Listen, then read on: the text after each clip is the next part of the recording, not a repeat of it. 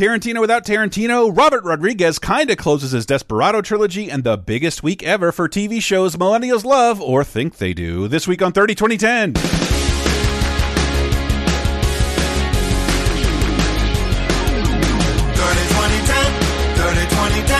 decades, every show, sometimes associated videos. 30-20-10, 30-20-10. Surprises and excitement, yes, we're going to the 90s and 2000s and 2010s on 30-20-10. Hello, everyone, and welcome to 30 2010, the internet's weekly pop culture time machine. Each week, we take you back across 3 decades throughout 1 week of history, 30, 20, 10, 30, 20, and 10 years ago. This week, it'll be the week of September 8th to the 14th across 1993, 2003, and 2013. And right off the bat, I'm going to tease you with might be the biggest week of TV we've ever talked about with a stupid little song I put together to torture your eardrums. It's time for animated action. By your powers combined, I am Captain Planet. Legends of the Hidden Temple. As captain of the Sequest and its crew, we are its guardians. For we protect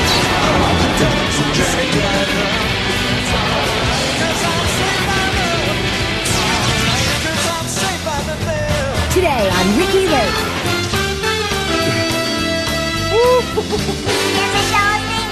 Welcome to beat the master detective. The power is yours. Oh, my God, the 93 segments. Those are all from 1993. It's going to be so stacked. Just giving you a quick tease. Hi, I'm one of your hosts, Chris Antista. Who else is with me? Well, this kind of spoiled it, but I'm Diana Goodman, and I have 3 requirements. I want a pay-or-play contract, I want to be zany to the max, and I want bologna in my slacks. 2 out of 3 ain't bad. And who else is with us? And I'm J.R. Rawls, and rest in peace, Jimmy Buffett. That guy had the most amazing career. He had one solo song make the Billboard year-end top 100 list, and he died a billionaire with a B. Wow. There's only 6 musicians richer than Jimmy Buffett. 6. That's it. Every other musician poorer than Jimmy Buffett. It's a Beatle, it's an incredible story. Dr. Dre. I'm kind of out. Maybe Bob Dylan after that catalog sale. I couldn't guess. Drake maybe. Anyway, keep going. No. Anyways, I thought it would be fitting. I know we don't normally do this, but could we please play his most famous song of all time? Of course. Everybody wants to hear it. We're all in mourning. Life's too complicated, it's too complex. I was set up. I did not do it. Bounce from town to town like rubber checks. Johnny Baker. Didn't know How we see people at concerts and karaoke scenes going, Buffett, play the Johnny Baker theme song. We will never escape Johnny Baker. I think you got to imagine Jimmy Buffett became a billionaire with a B for all the excess money made by baby boomers, because how do you walk to a billionaire and ask him to record the Johnny Baker theme song? I think it was before he hit billionaire status, but a Margaritaville chain is very popular. Mm-hmm. It's a solid chain. It says what it is on the tin, you know? One of my neighbors who I don't know. Margaritaville retirement communities. Yeah. Oh, I want to go. All podcasts but us are horrible. Never listen to them. But if you were, listen to Podcast the Rides episode on Margaritaville. It is hilarious. And I'm neighbors with the guy who deals his buses. And I think it's exclusively to him. And every once in a while, it'll look like there's a WrestleMania happening at someone's 3-acre household. Because, I don't know, like that many buses. Jesus Christ, that guy made a ton of money. Back to 30 2010's format, September 8th to the 14th, 1993. Let's go back in time. 30 years ago, September 8th to the 14th. A little bit of news to bring you in. Oh, what's this? A civil lawsuit is filed against Michael Jackson by 13-year-old Jordan Chandler and his parents, accusing the singer of sexually abusing the boy over the course of their friendship. Oh, my God. So we talked a couple of weeks ago about, there were rumors. There's an investigation. There's stuff going on. And Now they finally filed a lawsuit. Jackson cancels the rest of his Dangerous World Tour because he says it's just so stressful. It's hurting his health, and understandable. This goddamn saga there is no way to figure out what really happened, because Jordan Chandler's a 13-year-old who's become friends with Michael Jackson. Do they sleep in the same bed sometimes? Yes, but they're clothed. That's what someone saw. His parents are divorced. It's not an amicable divorce, and his mom supports him hanging out with Jackson, and his dad doesn't. And that seems to be a big part of what might be going on. The plausible deniability of Jackson supporters is definitely that dad's an asshole, and he's just looking for a check. And what they leave out is that he sues, and Michael Jackson makes him several counter offers of an awful lot of money to make him go away, and it's not enough. So there's a lot of stuff to think about when we talk about Michael Jackson's legacy. But what I will say about watching that documentary, what is it, Beyond Neverland? Something Leaving Neverland. It's the one without Johnny Depp. It's beyond the testimonials of the victims. There is video footage, and there is nothing in that video footage that is different from a way a groupie is handled, or talked to, or lied to, or promised things, or told outright, I love you so much, I just want to be with you. You believe what you want. You can tell me everything about the evidence. That video footage is damning in and of itself. I will believe every victim that comes forward. Moving. I do generally believe victims. This one I feel bad because it feels like the kid did not come forward and disclose things without an awful lot of people pressuring to do so, which is not a good way of doing things. This is going to be you need to support, but not push too hard. It's an ugly situation, made uglier by money and fame. For me, it doesn't pass the common sense test. Yep. I know a lot of parents, none of us have ever slept with in the same bed as other people's children. That's just not something normal people tend to do. And you ever taken a kid ring shopping and told them to not tell anybody? Yeah. I would never let my kids spend the night at someone with the vibe of Michael Jackson. You ever been a confirmed bachelor traveling overseas holding hands with a little kid in front of a very naive paparazzi in public? It's incredible how much damning video. Anyway, 30, 2010, 1993. I don't want to talk about any but one of these movies at all, but we must. It is our duty.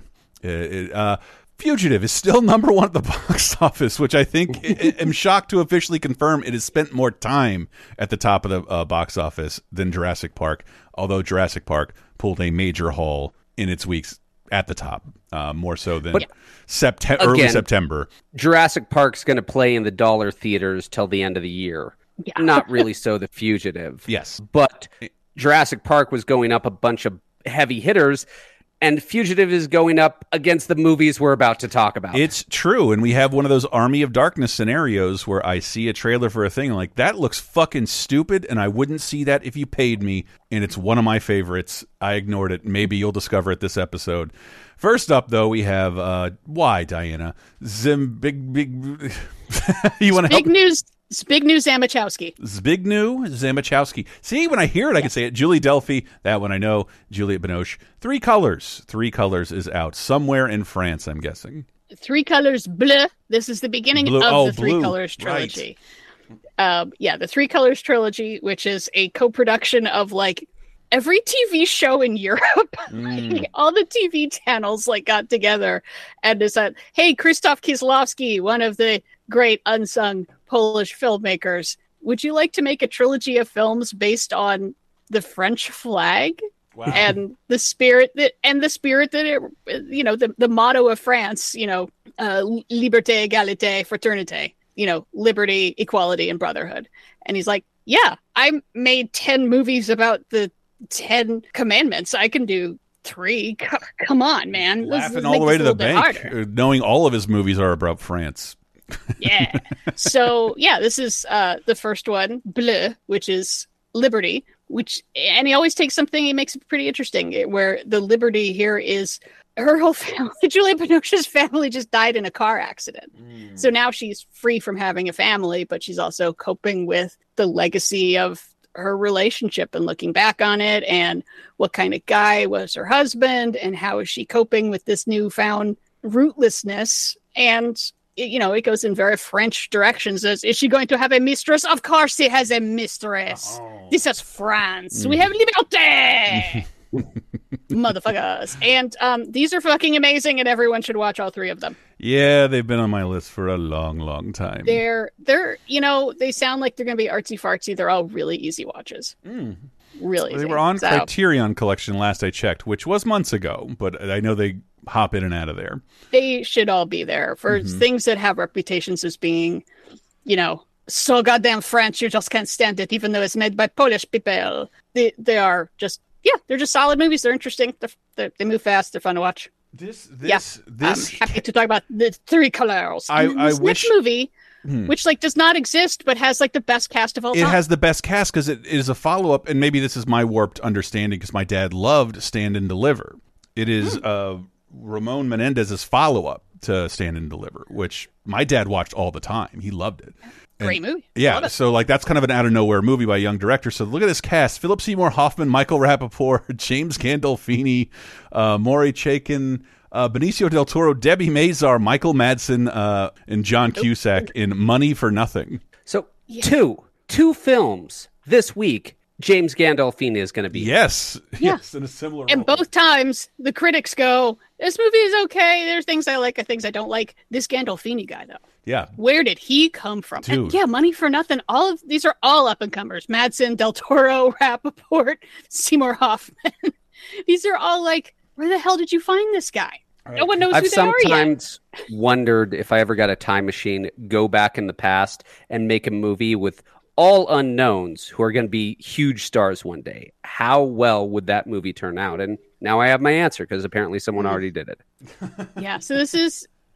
We always say you should remake bad movies instead of good movies. This sounds like ripe for a remake because it's based on a true story of an unemployed longshoreman who's walking along one day and finds a duffel bag with $1 million in it that fell off of an armored car. And it's just about him trying to figure out, how do I get away with keeping this money? But he's really stupid and he doesn't know anything. He ends up getting the mob, trying to get the mob to launder it. And of course, now they're just going to try to take his money. And I love that based on the real story, he obviously ends up arrested. He ends up with some serious emotional problems because he's also a drug addict. And I love that he sued the armored car company for the emotional distress caused by him finding their money. Now that was dismissed and that's not in the movie, but there's a movie right there. Should have been.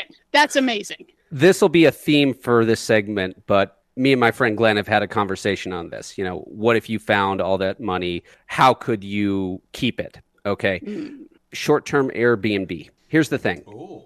The return on renting out your Airbnb on a short-term basis is very high. However, you got to clean it. And that takes either your time or you got to pay someone. And that eats up most of your profit if you pay someone. If you have a ton of just money that you found, you rent out a place short-term on Airbnb, pay someone off the books to clean it, and then if the IRS ever asks, just you were always the one cleaning it. Right. Tips from JR. I could use more of these. Now someone tell me how to find $1.2 million sitting on the ground. That would be a big boon right now.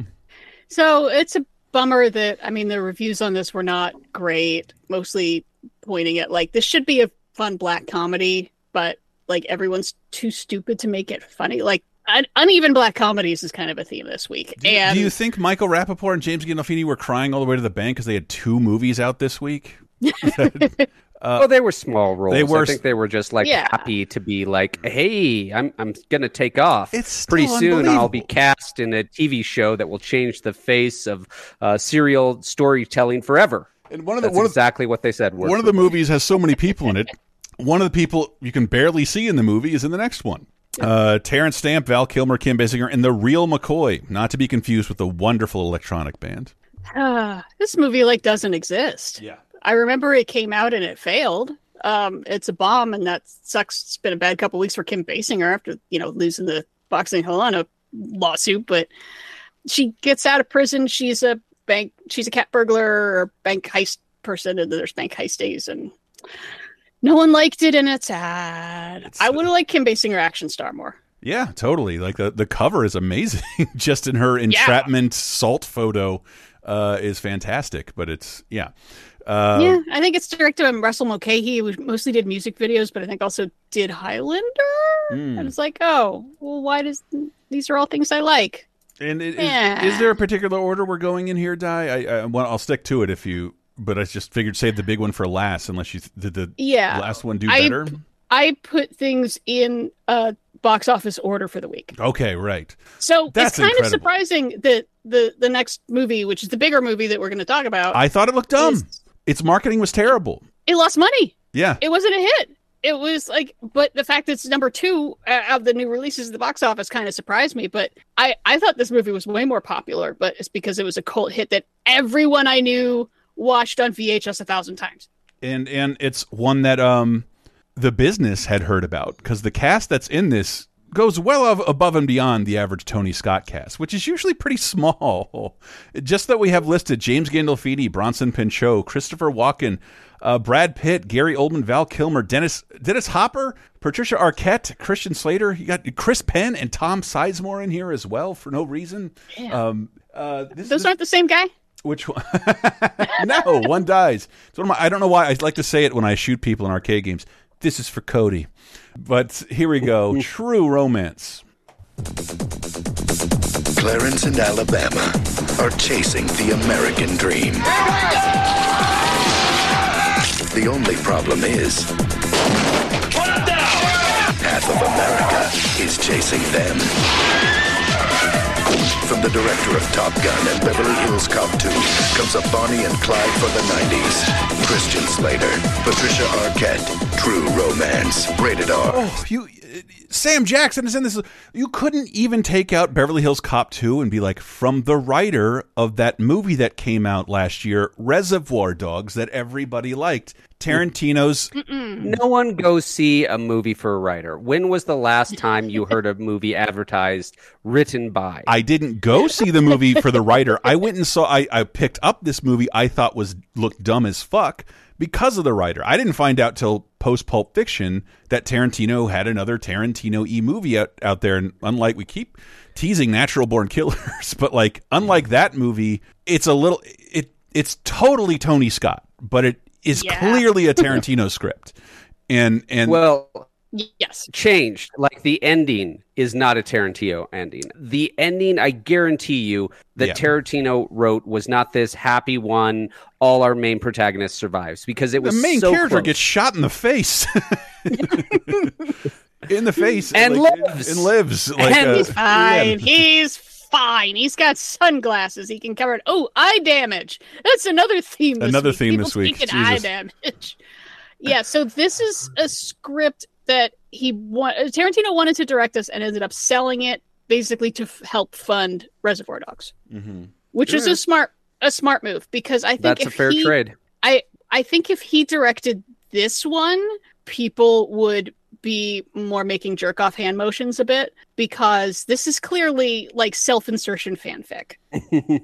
If you don't think that Christian Slater is playing Quentin Tarantino, you are insane. Oh my God. Can you imagine if you would have played the main character? There's a slight possibility, a very real possibility, that would have happened. Oof. Yeah, it really is like, this is my dream. This is what I want to have happen. I want to be so cool that a sex worker falls in love with me who's named Alabama.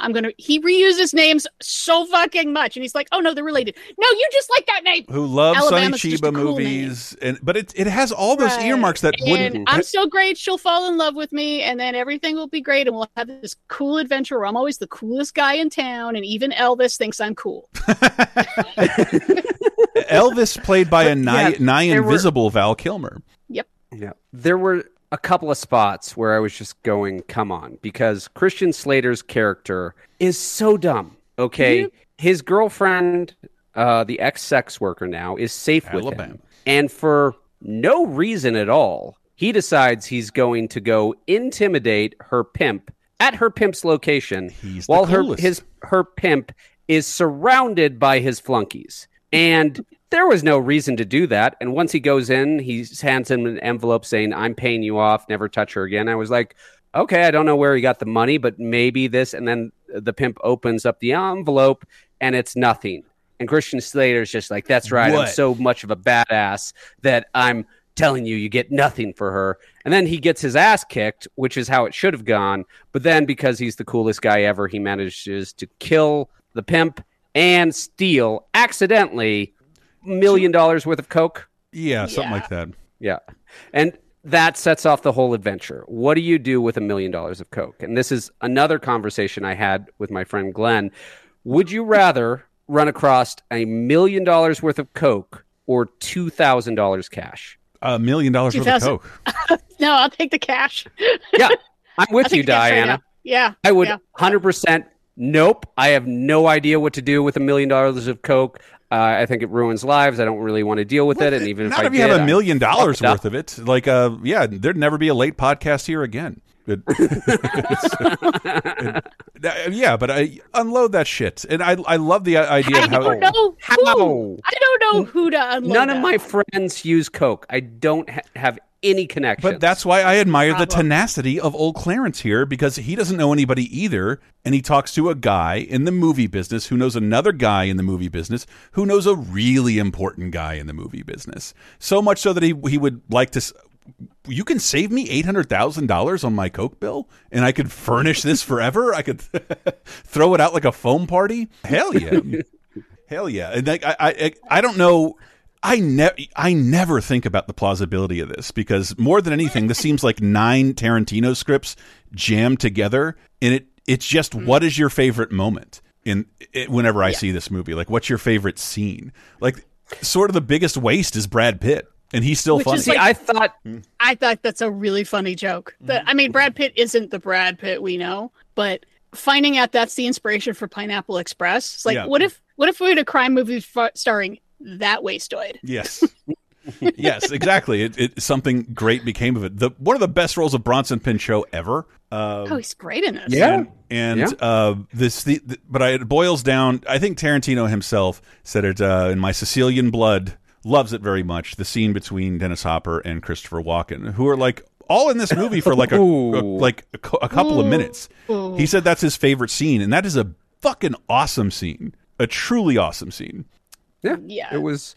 Yeah, we do have the beginning of the discussion of the use of the N-word. Right. And Tarantino's the love of it, because we have a lot of N-word in that scene. And I think it works because it's about someone trying to piss someone else off. It's brilliant. But acting calm about it. It's a guy who was actively trying to get shot in that scene. Yes, he's actively trying to get out of being tortured and giving up his son by pissing off the lead mafioso in the most egregious way he can think of. That's why it's so racist. That's why it cuts so hard. And I'm sure, if anything, Tony Scott probably softened it a little bit. But yeah, hilarious. The Moops. Yeah, I mean, we also have Gary Oldman's character. Drexel, baby. Drexel Spivey. Again, Spivey, a name that he likes to reuse. Who is, I think he's kind of hilarious. I think it's awesome. Because he is such a bizarre parody of what you would think a black drug dealer is, except he's Gary Oldman. Yeah, I mean, I wish Tony Scott was still around to talk about like how all this happened and just like, what did you think this was going to be? Had everybody seen Reservoir Dogs already? And like, I want a slice of this. It was a small hit. Yeah, I mean, he might have seen it by now, but yeah, the idea that every character is so ridiculously over the top and cartoonish. I can't prove this. I can't prove this, but I think James Franco took his character from Spring Breakers based upon Gary Oldman's character in this film. This is also possible. With much love to Riff Raff, sure. And then the other greatest scene is Patricia Arquette and James Gandolfini, like doing it's unbelievable how much menace that man can, and he's like half the way to Tony Soprano. And he's so fucking frightening. And there's a ton of other frightening people in this movie. And Gandolfini takes it. That's one of the most brutal scenes. One of the most brutal fight scenes I've ever seen in my life. It is hard to watch sometimes. But it was well done, I think, because Tarantino does not like submissive women. Tarantino likes strong women. And when she's getting beat up in there, she's not the helpless damsel in distress who's just waiting for her man to save her. She is having agency and trying to manage that beating as well as she can. Mm-hmm. Yeah. You look ridiculous. Oh, yeah. Stab. Yeah, it's one of these. I mean, it's also because I'm such a Gen Xer that I thought this movie was a huge hit because everyone I knew was completely in love with it. No, it lost money. Didn't even make its money back. It's kind of crazy because it's a really good marriage of somewhat Tony Scott with his over the top excess, but him reining it in and just using it just the right way, not really going crazy with like Last Boy Scout. I think he goes too far. Yeah. And this is it is a really good marriage of stuff. And also, as a giant film nerd, using the music from Badlands. Thank you. Everyone should go watch Badlands right now. I have to wonder if that's in the script, because part of the reason I want to see it redone by Tarantino is Aerosmith music. That never would have happened with Tarantino behind the helm. No, that sort of marimba sounding music is also used in a movie called Badlands, which is also a movie about, two people on the run, road movie. There's murders, stuff. And it's this is a really nice marriage of ideas because it's such gentle music, but fun. You want to go driving. Oh. So this was my first time watching this film. Oh, good for you. Yeah. So when I was 14, my mom signed me up for a screenwriting class, which turned out to be a college level screenwriting class. So it was 14-year-old JR with a bunch of 18 to 22-year-old men who had all just seen Reservoir Dogs. And they all wanted to make that movie. And I was just like, but I came here to write the next Star Wars, guys. I got to tell you, having worked in screenwriting classes when I was in college, it was still the same. So this guy and or girl is a hit man or woman. Okay, let's go. Yeah. But it kind of just, I didn't really want to see this at the time. I didn't really see Reservoir Dogs until much later. And rediscovering it 30 years after it was made, I got to say it still works. I was not sure where this film was going multiple points. I was like, well, now let's see what's happened. And that is so rare for me watching movies. Most times these days it's just especially 30-year-old ones, I'm just like, okay, 5 minutes in, I know how everything's going to go. But here it was jumping around a bunch of places. I wasn't sure where it was going to go. And when Christian Slater got shot in the eye, I was like, well, he's dead now. That's an interesting twist. And then they kind of biffed it at the end. I really think he should have died. Yeah. To me, it's just a series of scenes like most Tarantino movies. The ones I look forward to the most get me happy. I just think there's all... Throughout our show, we're constantly who almost directed this movie? It is nice to have, we have an alternate, like a multiverse movie in True Romance. It's what would happen if Tony Scott approached, wouldn't you die to see that if it didn't already exist? Because Tarantino softened on his reaction to this movie throughout the years as well. Likes it, understands why they changed the ending, and I love, what is it, movie of the decade? Remember his weird pick for movie of the decade, Unstoppable from Tony Scott. Likes Tony Scott, likes what he does. I think there's what's that movie where Tarantino himself unloads the Top Gun dialogue about Top Gun. I think that was in this script and moved to something else, and something else that he did, something much smaller. But Destiny Turns on the Radio. No, way smaller than that. That's terrible. Not that one. But True Romance, of the highest recommends. It is in my top 20. It's always near my DVD player. Love True Romance. I love showing it to people for the first time because there's so many who haven't seen this. Yeah, I think JR made a good point where it's just you're so much of the time I'm not sure where this is going. And then when it starts getting there, you're like, oh, yeah, okay, that follows. I couldn't guess it, but that makes a logical sense. That makes sense. Also, I have a beloved memory of this. When I first saw it, probably a year after this, when it was on VHS, I was at my friend's grandma's house for the weekend, and we were watching this, and there was a scene early on where they do it in a phone booth, and her grandma just sort of trundles into the room right at that moment. We're like, oh, Jesus, she's going to get mad at us for watching this. Looks at it and just goes, well, that takes young knees. I miss those days. And then wanders off, and we all went, Grandma! Oh, fantastic.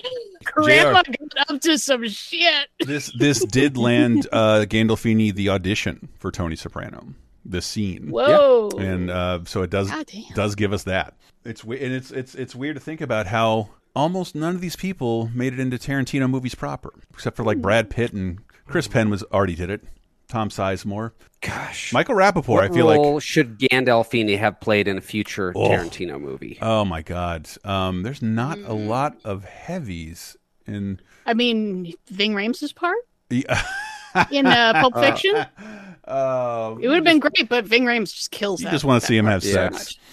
No, I do not want to see him with a ball gag, but great movie. You want a scene where he shows up for two scenes and he just menaces everyone? Yeah, there you go. Yeah. I trust a majority of people watching the show have at least heard of this movie. It's on their list. I'm saying, yes, like just do it. Cut the even there's an unrated cut that does add substantially more, but like the regular version is fine as well. I've seen both several times.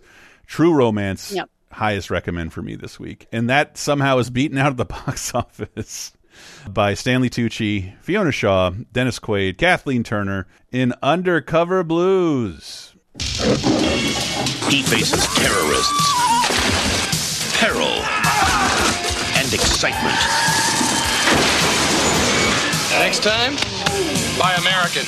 Fortunately, he has a wife who understands his work. Honey. Kathleen Turner, Dennis Quaid, Undercover Blues. Killed a lot. Rated PG-13. Undercover Blues. No True Romance crossover here, sadly. And I didn't see this movie. But there is a part of me that loves... I didn't know who Kathleen Turner was for a very long time. I had to bring it up the other day with someone, a friend of mine who had the Adam Sandler CD. We were at Counselors in Training, according to four of us in a cabin, and that was like our first on-demand SNL. You can pull it all up on YouTube and Hulu today, but like at Adam Sandler's album, and we would just yell. A woman counselor says, I went to bring you guys drinks like 3 times, and then somebody will just yell, I think Kathleen Turner has big fucking tits, because that's a line on Adam Sandler's album. We don't know who she is at all, and I find out later she's the voice of Jessica Rabbit, so I love that there's all these old Kathleen Turner movies I can see where she's the hottest lady in the world with Jessica Rabbit's voice. I'll get on it later. You fool. You've been missing out. I mean, not on this, there's not no this way one in particular, but Romancing the Stone, oh my God. I love that movie. Oh my God, I love that movie. Yeah, this one might be a bad movie that he's remaking. I did not finish it, and I am sorry, but the idea that they are like CIA agent super spy operatives who are taking a vacation during their maternity leave and then they have to do spy shit, that's fun. Cool. That's a cute idea. I watch this all the time on HBO. Didn't bother to rewatch it. It's time has passed. It's the type of movie that I really don't think you're gonna want to watch today. It's not the Larry Miller movie you're looking for. And why don't we just move on? Because TV is the biggest it's ever been. Put in the comments or let us know if Undercover Blues is like a special place in your heart. Do we need to revisit it? Because, oh my God, we have so much TV we have to get. We'll transition to television with a movie. September 8th through the 14th of 1993. We got the TV movie. B.D. Wong, Ian McKellen, Patrick Bacow, Alan Alda, and Matthew Modine. And the band played on. Oh my God. So, like one of the best TV movies ever made? Pretty much. I mean, you might want to call it like a miniseries because it is like 4 hours. It's long. It's one of those things I remember when, a lot of bad stuff going on in Florida. Really weird governor, to give him just the faintest bit of praise in his awful behavior. But what teachers can and can't teach. And I remember there were certain subject matters that like teachers can't teach. And I remember I always use as an example, like there was no real talk about the Holocaust in public school history class, but Schindler's List aired on television, so they just showed it to us. And see, that's so weird. We totally talked about the Holocaust. Yeah. I think it had been something that had kind of been dusted over a little bit, because I don't remember hearing about it until Schindler's List. But I also remember being part of, like, my parents would sign me up for, like, do you want to do this study so your kid can learn about AIDS? Like, they had to, like, give permission to learn about certain aspects of AIDS. and couldn't really be taught. This And the Band Played On was showed in our classroom like the week after it came out. Because that's good for them. Yeah. Because I mean, it's a tough subject to make a movie about because it's basically a medical detective story of why are all these guys getting sick? And it's based on Randy Schultz's book, which I read in journalism class, which is even more deep in numbers and doctors and science stuff in the weeds of like, before we knew what AIDS was, we understood it was a virus. We had a test for it. We knew how it was transmitted. We had to figure those things out. And it is about American and French researchers separately trying to figure out, we have a bunch of men getting this kind of cancer that nobody gets because they don't have immune systems anymore, but they weren't ever sick. So why don't they have immune systems anymore? I don't understand. And it's just the medical mystery while also showing the human side of things, of people seeing their friends and family start getting sick and not knowing what is going on. And is the government going to do anything about it? Guess what? No, it's not, because fuck Reagan. And a pansexual flight attendant. He might have been patient zero in the U.S. And just it's the creeping terror. Like, I mean, this is a horror movie with the invisible protagonist. Yeah, it's a historical contagion movie. Yeah, it is done so well. And it has like this gigantic, ridiculous cast because everyone was like, could you come in for like 2 days? Yeah. This is important. We just need you to be this one researcher, but it'll get everyone's attention if it's someone famous. I was like, okay. Steve Martin's in this? Sure. Sure. It's so hard to, like, how do you structure a story like this? And they do such a good job. So And the Band Played On is, it does take us back to the bad old days of just, you get AIDS and you die, and that's a death sentence. And at the end, they have like a montage of all these people who, were HIV positive. How many do you think are alive into the 2020s? Oh boy, I don't know how many people 1%? Depicted in this movie are alive in the 2020s. Of the people they show who had AIDS or HIV or were HIV positive at the end of this movie, 2 of them made it to the 2020s. Larry Kramer, the playwright, died in 2020, but Magic Johnson is the only one still alive. It's so crazy. I just always remember when that was announced, everyone was like, okay, he's going to be dead in 2 years, maybe 5 if he's lucky. Yeah, it is amazing how far we came. And at the same time, like early on in COVID, I was talking with my neighbor who's an older gay guy, and he got really emotional where it's like, he was kind of getting flashbacks. I think he was saying like, this feeling I have is like how I used to feel in like the late 80s. This feeling of like, I don't know who's going to get sick next and are they going to die? And COVID was bringing up this like past trauma he didn't even realize he had anymore. And we forget so fast. But you don't have, I'm also very happy to report we mentioned a lot of HBO movie premieres that sometimes are owned by different. This is a full HBO production. It is still streaming on Max. Thank goodness, because that's not always the case in these discussions.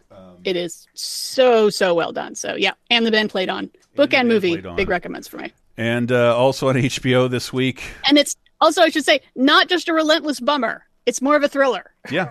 It's not just you wallowing in sadness. And also on HBO this week, the Larry Sanders Show, Hank's Wedding.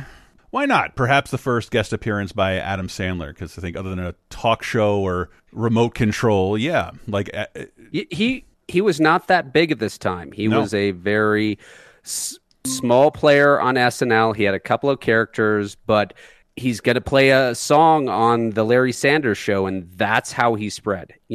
All the young teenage boys were spreading his CDs and his songs. It was being written by his like a virus. Written by his friend Judd Apatow. But again, I can't express that enough. When you could maybe buy 2 VHSs with Saturday Night Live skits, Adam Sandler had an album you could put on SNL sketches with SNL people anytime you wanted that was uncensored. For years, he owned on-demand SNL. It's kind of brilliant if you think about it. But yes, he's guesting on Larry Sanders' Show. Right. I love the way you eat gravel to help you digest. My little chicken. Is that on the album? I think recognize the song, My Little Chicken. Now we got to move into the holy shit. I'm going to refrain from try to load you up with a little bit of every TV intro at the top because there's just not enough time to do it. Because let's start with the kids shows that debut this week in one single week in television history. Running the Halls debuts on TNBC, the newly rebranded block of these aren't cartoons, these are for older, more mature kids. By that I read girls. I was in no hurry to mature.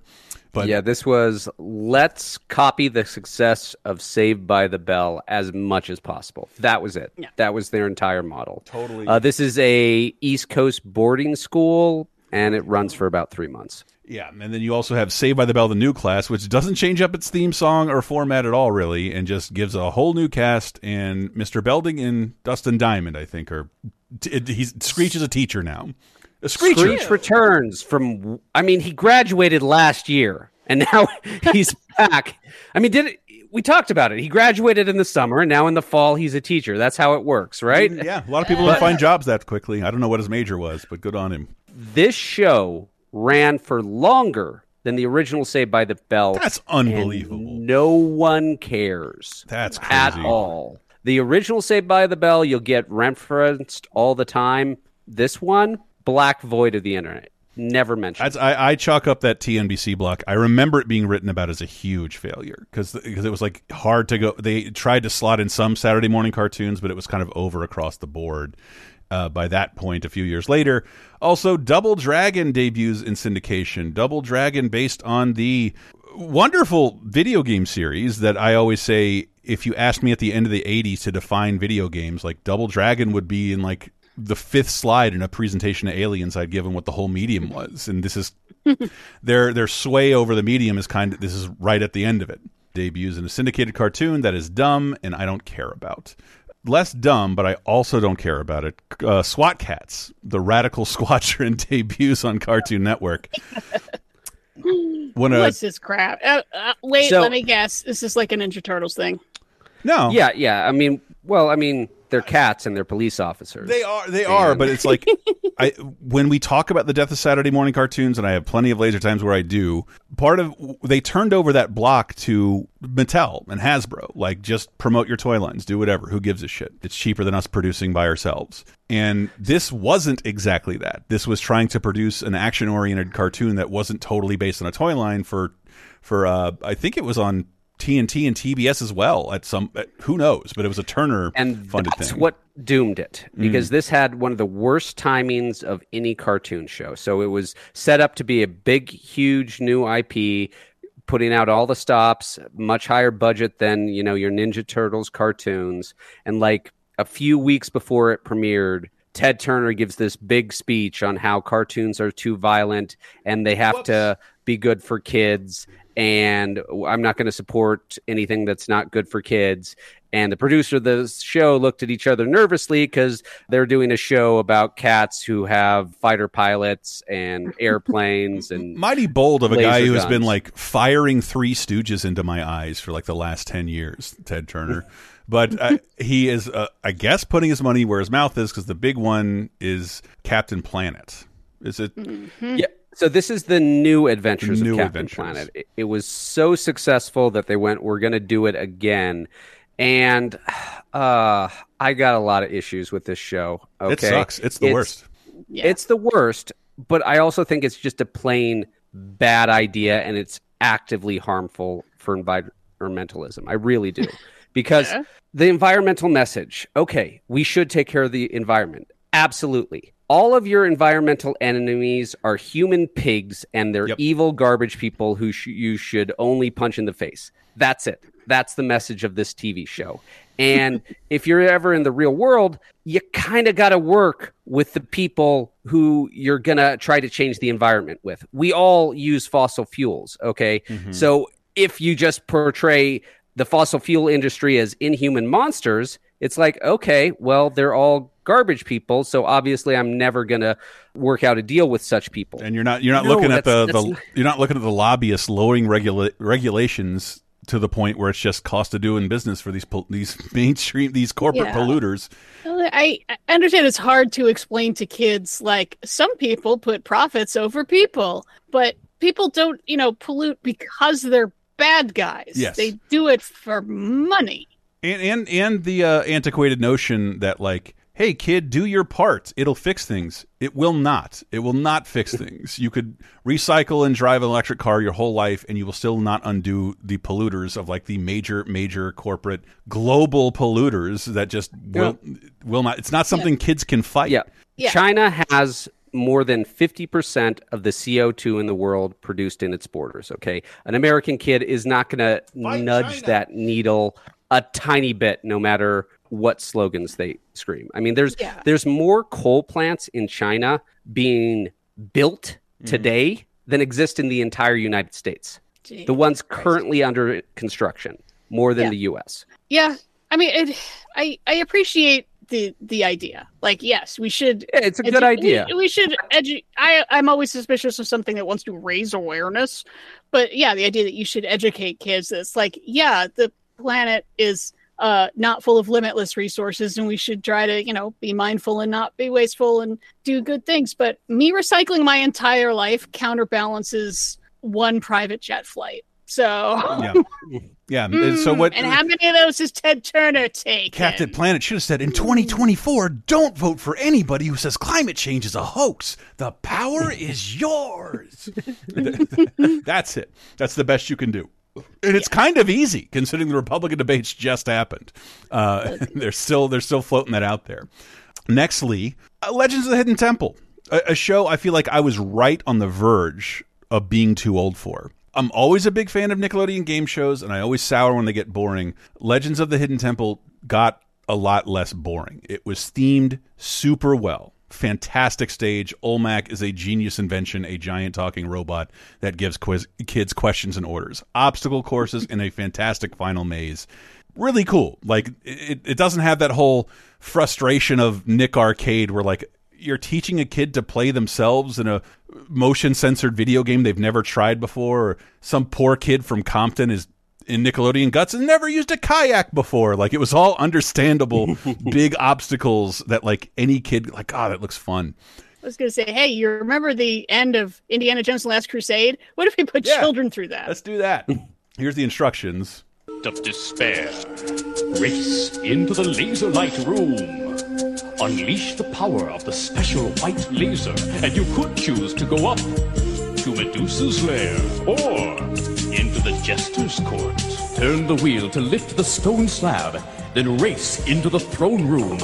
Sit on the throne of the pretender, and you could choose to go up into the room of fallen columns. They're blending some of them together, and if you'd seen the show, you'd know how to do it, but the way these things are filmed, the first, 50 episodes hadn't been seen by anybody yet, and it was difficult to know what to do. And it was hard to win. It was. I always wanted to go on these, and that didn't change when I became an adult. I'd still probably go on Takashi's Castle today if I could. Hey, they just rebooted it. It's on Amazon. And also in mild education, it's totally educational. Bill Nye the Science Guy. This is probably the best educational TV show of the 1990s. I'm throwing that gauntlet down. Even when I was done with watching PBS and more into Kids in the Hall, this was still funny. This had some really funny moments. Well, yeah, because Bill Nye, he's a science guy. He's not a scientist. He's a comedian. He's a comedian with some scientific education in his background. Yeah, no, he has a background in that, but I recognize him as it's Speedwalker from Almost Live, which is a sketch show out of Seattle that used to run on Comedy Central. Oh, I never saw it. He's just a cast member. No, it's pretty fun. I know. I've watched clips. I watched it all the time. Yeah, I never saw it. Yeah, Speedwalker is he is a superhero that only walks heel toe, as regulated by the Speedwalking Association. So it's just him slowly but very pointedly walking towards evildoers. It's really, really funny. But I guess they Almost Live did an actual live show where some sort of science thing came up, and Bill Nye started talking about it, and one of his coworkers literally said, "What are you, Bill Nye the Science Guy?" And they thought, you know what? That would be fun. That sounds like a good show. We don't have Mr. Rogers anymore. What if we had a Mr. Rogers for science? It's true, and I forget exactly what the trajectory was, because I thought it was on PBS for a while, and then Disney ended up buying it somehow, and it was on the air for a long time, and including reruns, because like I always mention as my favorite thing. I think you had "Don't Go Chasing Lava Flows," the TLC cover, the fucking Morrissey cover about inertia. The faster you push me, the further I'll go. And it's just this whiny little skinny goth kid in black in like a Power Wheels being pushed down a hill. It's still hysterical to me. Yeah. I know. We can put the lava flow if you want. Yeah, there's so many jokes that's like kids aren't going to get that, but the parents walking through the room are going to crack They're up. going to make them watch it tomorrow. That's great. Lonely mountain sticking out of the ground, slewing ash and rocks flying to the sky.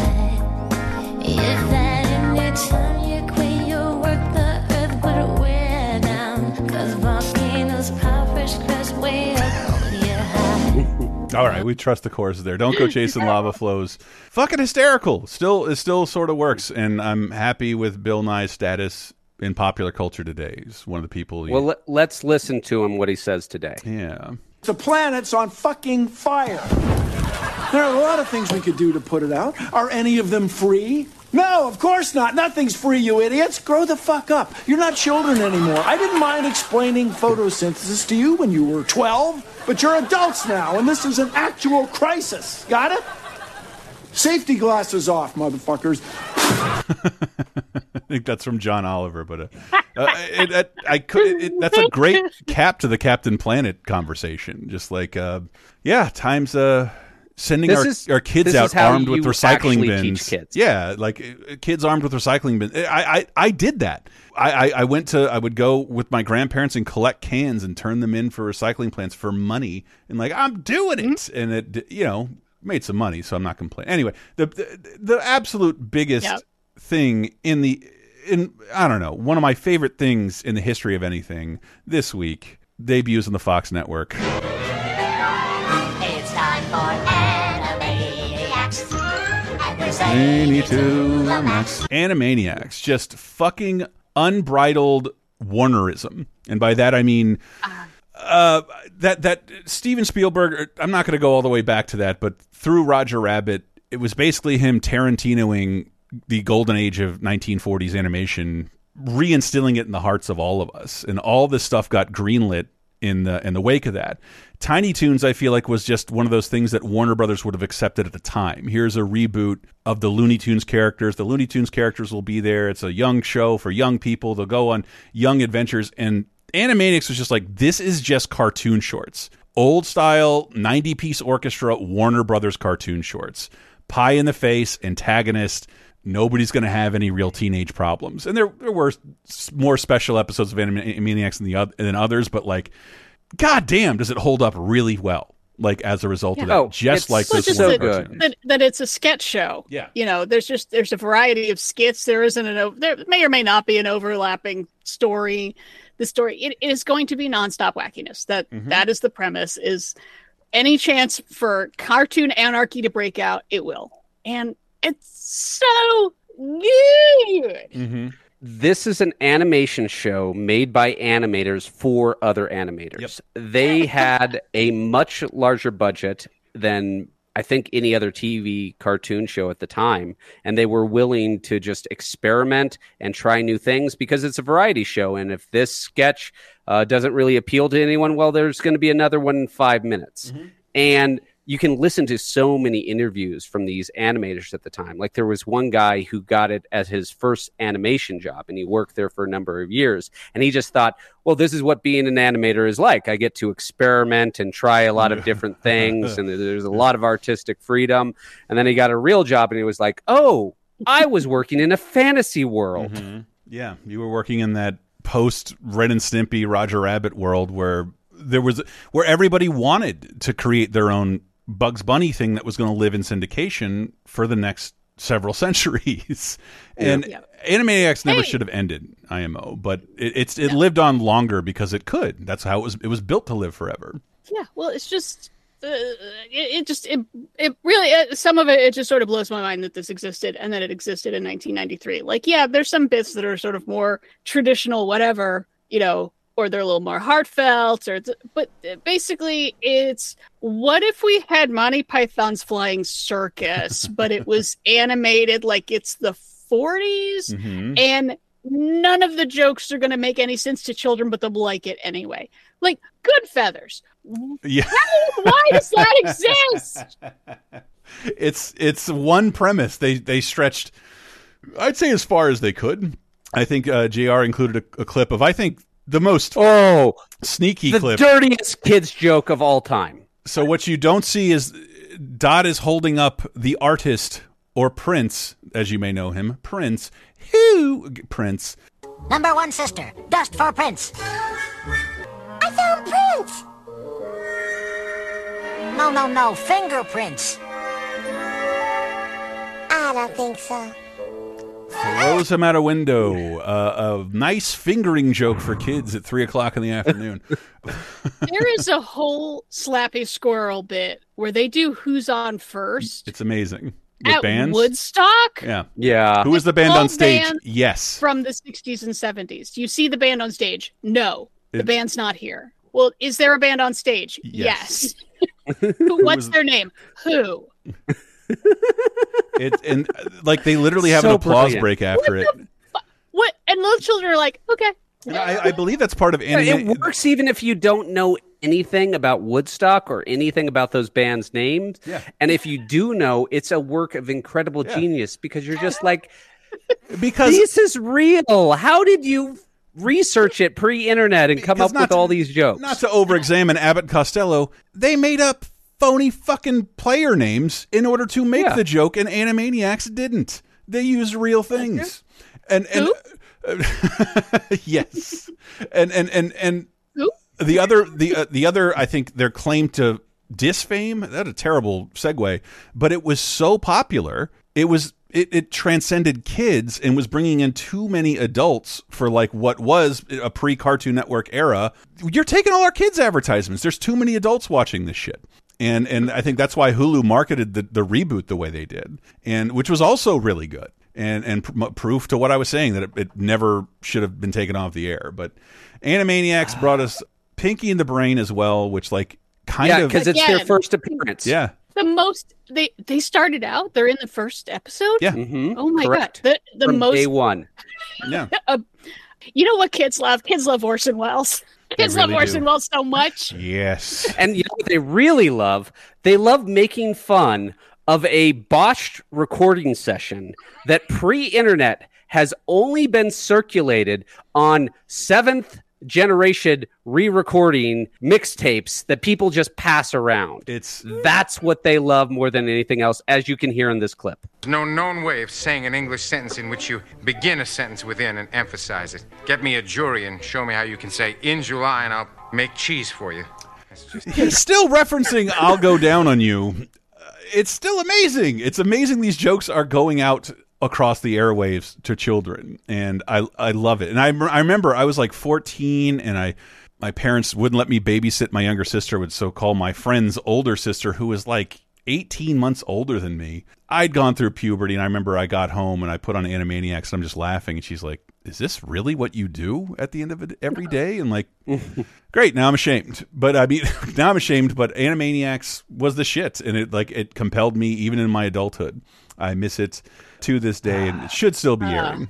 I think we should big shout out to the creator Tom Ruegger, who also did Tiny Toon Adventures, but I didn't realize that he got hired off of Pup Named Scooby Doo, which is a show so much better than it had any right to be. And I guess I'll just give all the credit to him. Like, you know how to do this. You have figured this out. God bless you. Guys, we are nowhere near done with the television. Sorry, just one last thing, I promise. This show had some of the most amazing songs of all time. Yes. And when the internet first started taking off, I downloaded some of those songs. And to this day, I can still name all the countries in the world. Now, listeners, you cannot see it. Diana and Chris, United States, Canada, Mexico, Panama, Haiti, Jamaica, Peru, Republic of the Dominican, Cuba, Caribbean, Greenland, El Salvador, Puerto Rico, Colombia, Venezuela, Honduras, Guyana, and still Guatemala, Bolivia, then Argentina, Ecuador, Chile, Brazil, Costa Rica, Belize, Nicaragua, Bermuda, Tobago, San Juan, Paraguay, Uruguay, Suriname, French Province, and Guam, Norway, and Sweden, and Iceland, Finland, and Germany. We believe you. Okay. All right. His eyes were covered. His eyes were covered. Yes. We could, yes. Really eating the mic there. Animaniacs, I think all of us can say, like, it was way better than we would deserved, and I like not having to talk about it like it was a failure. Like, everybody loved this. Everybody who saw Animaniacs loved it. Yeah, because you know what kids really love? Heart of Darkness parodies based on The Day the Clown Cried. I lost my mind when that episode aired. I was like pacing around the house going, how? How is this on television? The mileage they got out of their Jerry Lewis character alone meant, like, we don't have much of an interest in watching. But, like, neither did the Warner Brothers animators of the 1940s. Like, we're here to entertain as many people as quickly as possible. Yep. The amount of contract disputes in Animaniacs is also insane. There is so much, like, high Hollywood jokes in this. And this is when I've started to start getting cynical about Hollywood, because everything I had seen about making of movies was produced by a marketing executive who thought, well, we'll spend $100,000 on this making of tape and that'll increase revenue 2%. This is just like dunking on Hollywood left and right. And so genius. Oh, final thing. I promise. The Warner Brothers. Okay. And their little sister, Dot. Didn't get it for years. Dot is the literal dot at the end of Warner Bros. I didn't get it for years. That's brilliant. It is brilliant. Didn't get it forever. It is brilliant. Everything about it rules.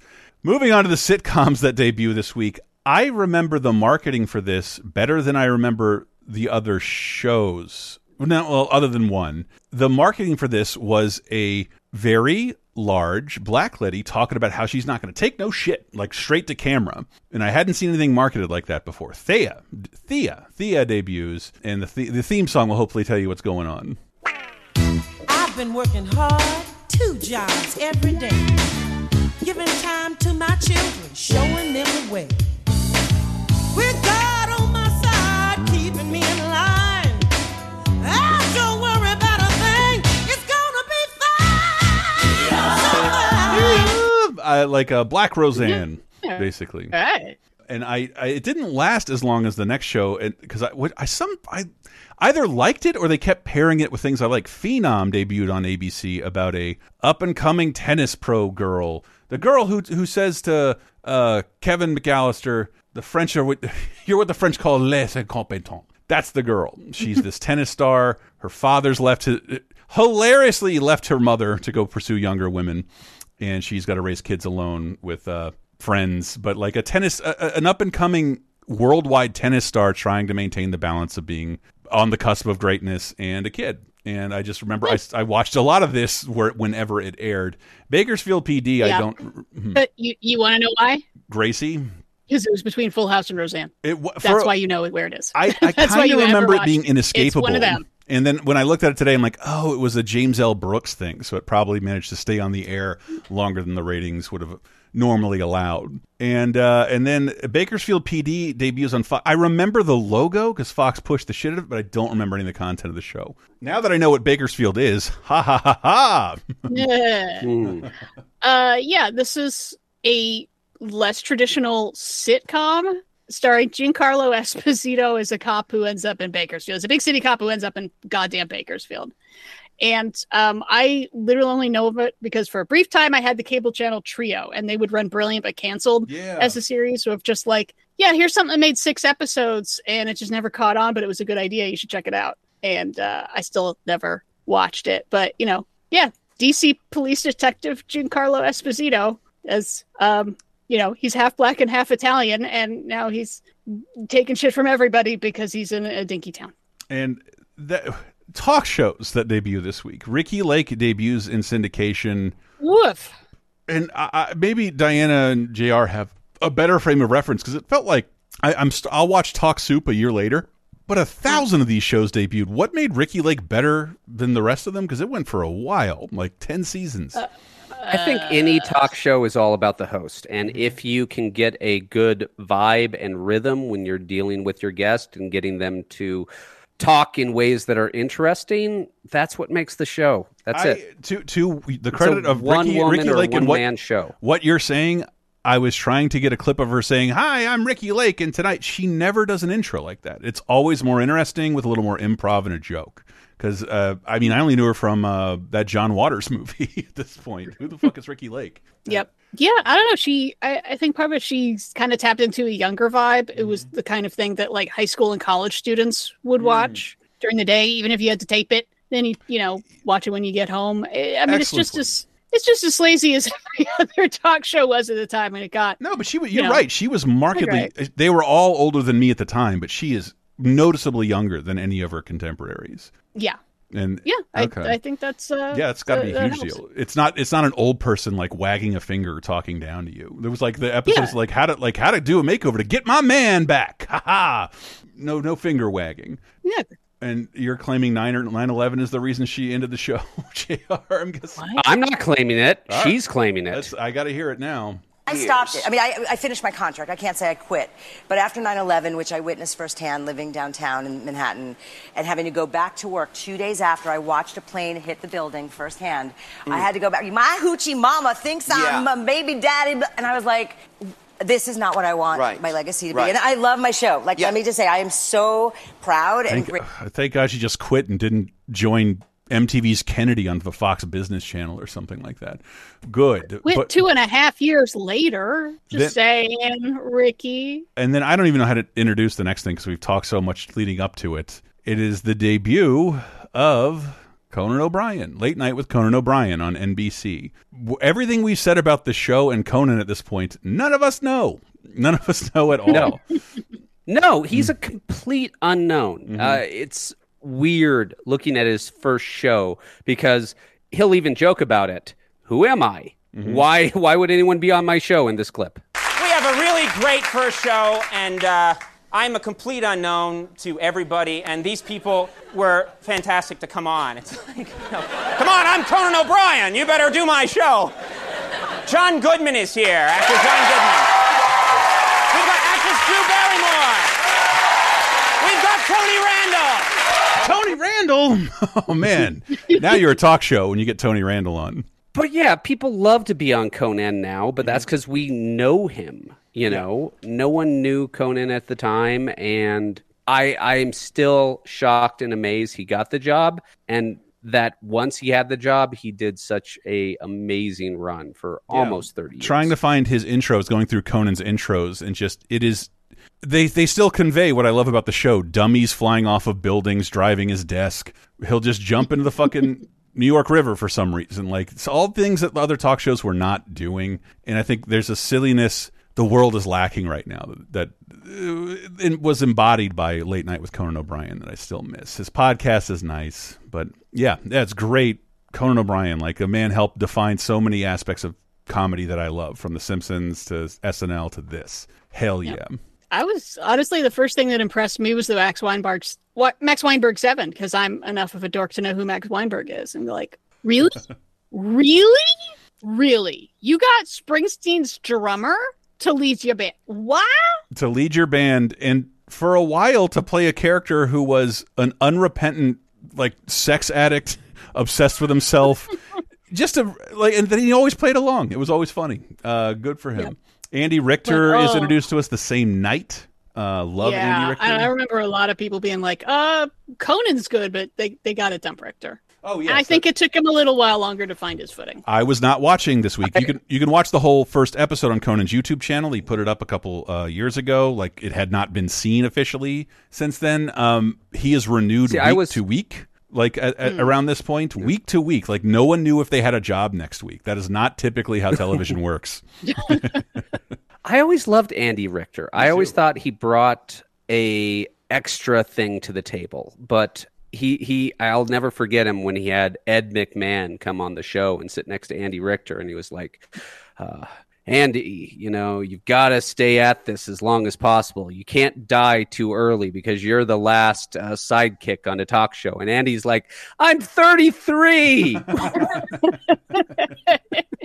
I just watched a montage of him insulting everybody with like his one or two barbs per segment. Andy Richter is the shit. Conan is the shit. Happy anniversary. Have you ever seen the show live? Oh, no. I saw the live tour after the Tonight Show fallout. I did see that. All right. Well, everyone drink. Well, I have. And it's a different experience. Really? It's all the same talk show things where it's, they stop and they get you excited beforehand. Conan always had an energy. He had such an amazing ability to work a crowd in person. Like in between segments, the stuff we don't see at home? No, just there's an energy when you're there in person, and you can feel like he's talking to you. You feel a lot more intimate when you're there in person, and I really think that's due to his talent. As opposed to Letterman briskly walking off stage, storming off stage in between every segment. Yeah, I can see that. But happy anniversary, Conan. We're not done yet with the TV because here you go. The drama and sci-fi that debut this week. All memorable shit, like big deals, starting with Lois. Really big deal, one of them. Yeah, I mean, I think they all are in different ways. Lois and Clark, The New Adventures of Superman, is the first time Superman had a television show since George Reeves. Like, there'd been some like action one? There's a live action dog show and variety show with DC characters, but they hadn't really done. Superboy was a live action one, but that's not Superman. So okay, I'll count it. Yeah, Superman since the 50s, and it was. And this is also like it is not as much a straight up just Superman. He is amazing. Like this has a lot of comedy in it. Yeah. And it's a little more tongue in cheek. It's not quite Batman 66 tongue in cheek, but it is it's I would barely call it a drama. I mean, it's kind of a comedy. Yeah.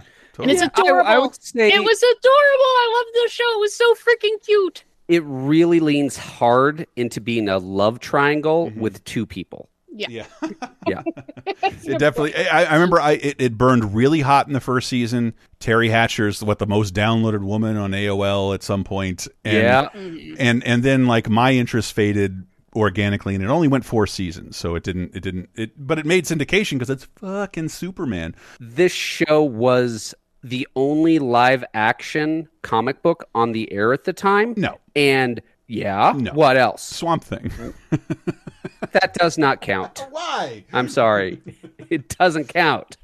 Why? Why I say, but I know you're sort of right because I had a DC tape. I would tape this, Swamp Thing, The Flash, and the Adam West Batman as they'd air every single week and watch them back. Okay, The Flash is canceled at this time. Yeah. Swamp Thing is canceled at this time. Swamp Thing was canceled back in May of this year. Okay. So, yes, it was the only comic book TV show. And I was so desperate for any live action comic book things. Yeah, I was not a DC guy. I was 100% a Marvel guy. I hardly ever read DC comics, but this drew me in because it was like week after week I'm watching Superman and I really like this guy. And the great thing about this is the first live action version of Superman where Superman is the secret identity and Clark Kent is the real person. At his core of this, Clark Kent is who he really is. Christopher Reeve movies, no. Superman is the real guy. Clark is the disguise. And the 1950s version, same thing. So this really showed us the modern day Clark. And I got to give it props for that. It had a number of really goofy storylines. But for a 1993 show, the budget was pretty darn good compared to pretty much whatever else was on the time. I mean, they don't hold up today. Yeah, I mean, they actually could make him fly, which, the George Reeves show would, have there's a stock shot of him sort of like laying down on something with clouds behind him. And then he would just sort of like jump into frame. I just landed. And it's like, yeah, they actually spent time to do some wire work and get Dean Cain off the ground and float around and stuff. Didn't pull a 10-season Dick T. Smallville. Yeah. The one decision I've never understand is they made Perry White a huge Elvish fan. and he was like saying great shades of Elvis, and it's like, why? I mean, great Caesar's ghost. I mean, that's but Elvis, really? Okay. Yeah, I don't know. Yeah, I found the show very adorable, and that like, and I'm not a comic book fan, but just the idea of like, yeah, let's have we'll focus a little bit more on the romance and the day-to-day shit, and then then there's some superhero stuff, but it's not dense in mythology. It's just he's got to stop some psycho who's doing some psycho shit, and then and they move on with their lives. And what's it like to date Superman? It's a pain. Yeah, I got you. Last thing, because I want to give 1993 credit, because in some ways I'm jealous of it. In 1993, okay, Dean Cain is part Asian, okay, and by some standards, we have a non-white actor playing Superman. And I looked, as far as I could tell, no one in 1993 gave a shit, at all. There was look at Dean Cain. Nothing. Yeah. And I guess he looks white enough. I don't know. Yeah, white enough to be cast in all those Daily Wire movies. Moving on to the next Dork Fest, Sequest DSV debuts on NBC. Also debuting super hot and then cooling very fast. I know I was there for the debut episode because what were they trying to, like Star Trek in the water? Yeah, exactly. It's Star Trek in the water. 100%. Yeah. God, what a week Spielberg was having. This guy it's him a too? future. Yeah, he made this and he made Animaniacs in the exact same week. Well, Amblin produced this, but I'm not sure what his involvement was. Yeah, but this is the far off year of 2018. Oh no, where we have, I mean, everyone likes to make the point that the oceans, we have not explored them all that much because they are bad and scary, and we probably shouldn't. We should leave them alone.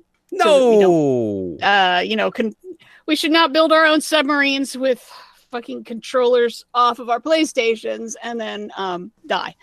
But, okay, that's a different thing from a serious effort. I mean, we should absolutely explore the ocean floor. There is so much amazing stuff down there. We know more about the surface of Mars than we do about our own ocean floor. It's true, but like if our toilet explodes, everyone dies and we pollute things we need.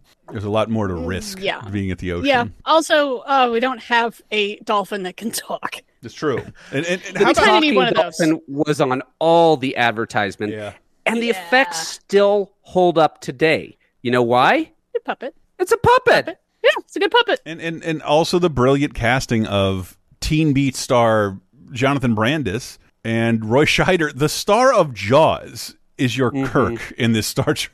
What the fuck? How do they do that? And he leaves the show eventually. Smart decision. It is. Yeah. It is. I just think they didn't really know what they were wanting to do with this series, and they had multiple change of directions. So it's not really one series. It's more like 2.5 series combined into one, because Roy Schneider was very open with the press, and he kept saying, I was tricked into the series. And it became his exact words, childish trash. Now, when your star is using that phrase to the press, you made some interesting decisions. You made some Chevy Chase choices. Yeah. And then, but big Hollywood producers, use puppets more. Okay. The dolphin in this TV show looks better than 90% of CGI dolphins today. Yeah. Tell it to the Mandalorian. Yeah. Yeah. Okay. Can I talk about the next show very briefly? Very briefly. For a lead-in, I want to explain something that, I'm looking down the list of what we have to talk about, and I see this, and I'm like, oh, that has a really distinctive theme song. I should grab the clip. 2 fucking notes into this theme song. Michael from the other room yells, "That's 30?" That's how little it takes. That's how little it takes. I'm really trying to think of a more iconic theme song. And I can't. And I can't believe this show is 30. You're all going to feel old right now. Twilight Zone, more iconic theme song. I don't know. It's not as memed. The X-Files makes its network television debut 30 years ago this week. I didn't hear about it. That phenomenal episode of SNL where David Duchovny hosts, does an X-Files parody in the opening, and then goes to Lauren like, what am I even doing here? None of these people have heard about the X-Files. It's on Fox. It was kind of a critical and geek darling from the beginning, and I don't know that it would have lasted as long as it, because look, NBC's the big network. They had Sequest. It had probably better numbers. Not enough to keep the NBC brass entertained for 9 seasons and 2 reboots and 2 movies. The X-Files. 1993 was just a different time. You had to compete with other channels trying to get your viewers at that exact specific time, and you had to have 22 episodes a year. You know, so you were fighting against people's real lives much more than you are today. And this was airing at a time that is considered the death slot. And yet it was a success. I mean, I think that's part of it. It embraced the death slot. Yeah. The people who are home and not out partying and celebrating 4th of July, they're going to love the X-Files. And we did. And we did. We did it, nerds. I know usually nerd shows that like nerds are the first to pick up on. Yeah, they go a season and a half. They're a mid-season replacement. And they're gone. And then we end up watching them and we're like, oh, back in the day, yeah, Briscoe County Jr., that was pretty cute. This is a gigantic hit with everybody. And I love it. And like when I watched this recently on Hulu, whatever notion it was to film in widescreen film, it's totally fine. It looks totally fine from the first season on. Totally presentable. There's nothing dated about it other than their cell phones, which they're using from the very first season. It's great. And it's the X-Files. It's a network, and it's also a network show, so there's going to be episodes that aren't all knocked out of the park. But like, I went back and watched this from the beginning. I had a great fucking time. Great fucking time. Perfect for Halloween, too. Plugging the JR Speed Watch method. I downloaded the 20 best standalone Monster of the Week episodes. And I know I'm missing out on the lore, but I'm okay with that. Time is precious. I've been watching some of them with my son. They hold up. They're real good. I mean, I couldn't get him to watch Briscoe County Jr., but he's enjoying these Monster of the Week X-Files episodes. Oh, yeah. They're so much fun. And just, they do such a good job of balancing, Monster of the Week type stuff with like this lore, which would get kind of complicated. And sometimes, there were plot holes. They didn't know where they were going. They had no idea what they were doing. 1993, you don't have a 6-year Bible plan out for your TV show. You're just like, all right, we'll make it up as we go along. Yeah, they just make it up as they go along. And, even episodes with that, there'll be some sort of smaller story arc within the episode. So you can just sort of, okay, whatever. I'm a lot less interested in the lore stuff than I am with the Monsters of the Week. Mm-hmm. And just, we had some kind of attempts to like recapture the Silence of the Lambs because that was such a huge hit. It was unexpectedly a huge hit. And I feel like this is the best follow-up to Silence of the Lambs. Wow. Dana Scully is very, very styled to be like Clarice Starling without the accent. It is very, very obvious when you look back on it. Of just like, oh, yeah, FBI lady. Yeah. She's tough. She's not going to take any shit. She's incredibly cynical, but she's going to figure everything out. And she's next to a guy who's likable, but kind of weird. He's spooky. Spooky Mulder. Yeah. Well... And that's part of the zeitgeist of the time. 1993, conspiracy theories were different before the internet. God, you had to work to be a conspiracy theorist in 1993. When I was trapped in Palm Springs, I found like a UFO store. Like I bought some magazines from the 1970s, and those people, the amount of work going in to keep these conspiracies alive. And I still love Fox Mulder's depiction, like incredibly interested. I'm not entirely sure. Where's my sister? But he's not like sold on everything. He still has a tiny bit of skepticism juxtaposed with Scully's full skepticism. And the one reason the show lasted so long is because their dynamic worked so well. They were 2 really well fleshed out characters almost from day one. Yeah. And they were designed to be platonic. Yep. Which so rare in 1993. I guarantee you they had network executives going, okay, so by episode 2, we'll start the will they won't thing, right? And right? now I'm as an adult, I'm so appreciative of that because it does now that I'm old, You can't have a lady friend or female colleague at work you don't eventually make out with. The prospect seems gross to about everyone I know and implausible. Why would Diane and I fall in love after 10 years of doing this show? That's not likely. No. Give it to the X-Files for like never giving you that. No. I mean, unreciprocated. No, people, there's a different kind of relationship. Yeah. That, is strictly professional, and then it grows into, they really care about each other. Yeah. But is that necessarily romantic? Why does it have to be? People ship you? Huh? I hope not. Oh, that'd be funny. I hope no one ships me with him. I'm a happily married woman, thank you. Yeah. I'd dive in a grenade for Diana before I'd put my arm around her in public. And thank you. That's very sweet. I don't think she'd like that.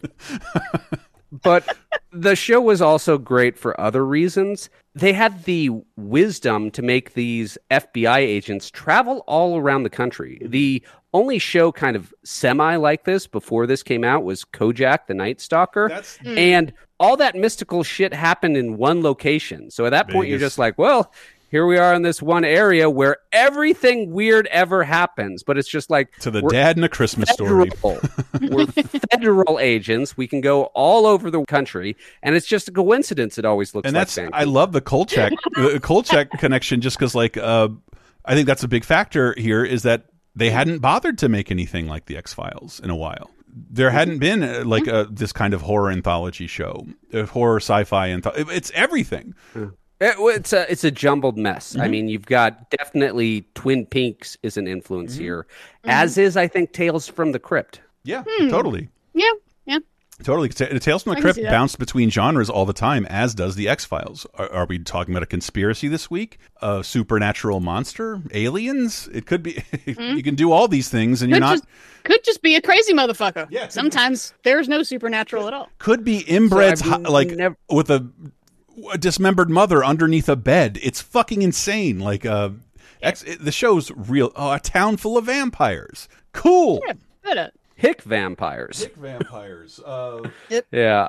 But yeah, it's a good show. Do the JR method. Don't try to watch it all. If you've never watched it before, just get a list of the best episodes. Watch those. You'll be fine. I promise you. And if you like them all, then you can go back and watch the whole series. And get high if your state allows it. I thoroughly recommend it. There's still a spook factor here that's harmless but palpable. Yeah. See, I was worried in particular when this debuted because the whole family loved it. But my brother would have been 9, and there was an incident once after an episode of Unsolved Mysteries in which he woke up screaming aliens and started slamming open doors and running around the house screaming about them.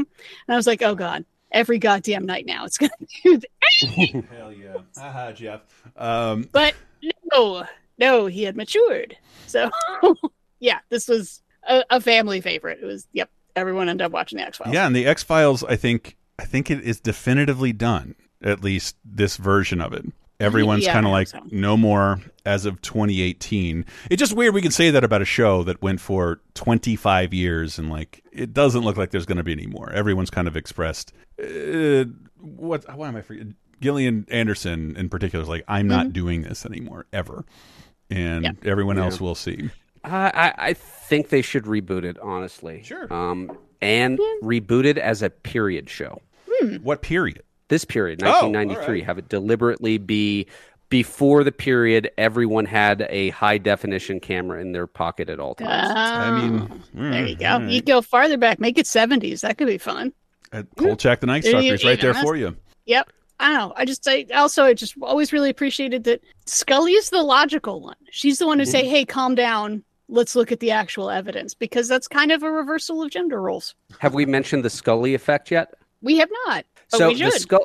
You go ahead. Well, the Scully effect is lots of little girls saw the show and thought, oh, I could be a scientist or in law enforcement, or I could be a forensic technician, or the idea that women can do these jobs. Here's a depiction of a job you haven't seen a woman doing before. It's fascinating. You want to do that. Yeah. A lot of little girls couldn't get into the Silence of the Lambs screenings, but they could watch the X-Files. Yeah, exactly. Excellent point. X-Files, man, another massive recommend this week. Fuck yeah. Moving on to the games, which I wish was lighter. Holy shit, because Chuck Rock 2, Son of Chuck, is out on Genesis. I hope you like caveman side-scrollers, because there's way too many of them. Bog standard platformer, which goes the anti-Mario route, where you can't jump on your enemies, which just always feels wrong. Gunstar Heroes for Genesis, though, one of the best games on that platform. A little treasure from Treasure. Beautiful multiplayer hyperconnect shooting game. Felt like, is this something a Super Nintendo can't do? This is really good. Another franchise that's always surprisingly great in video game form in the bit era, Micro Machines. Really fun.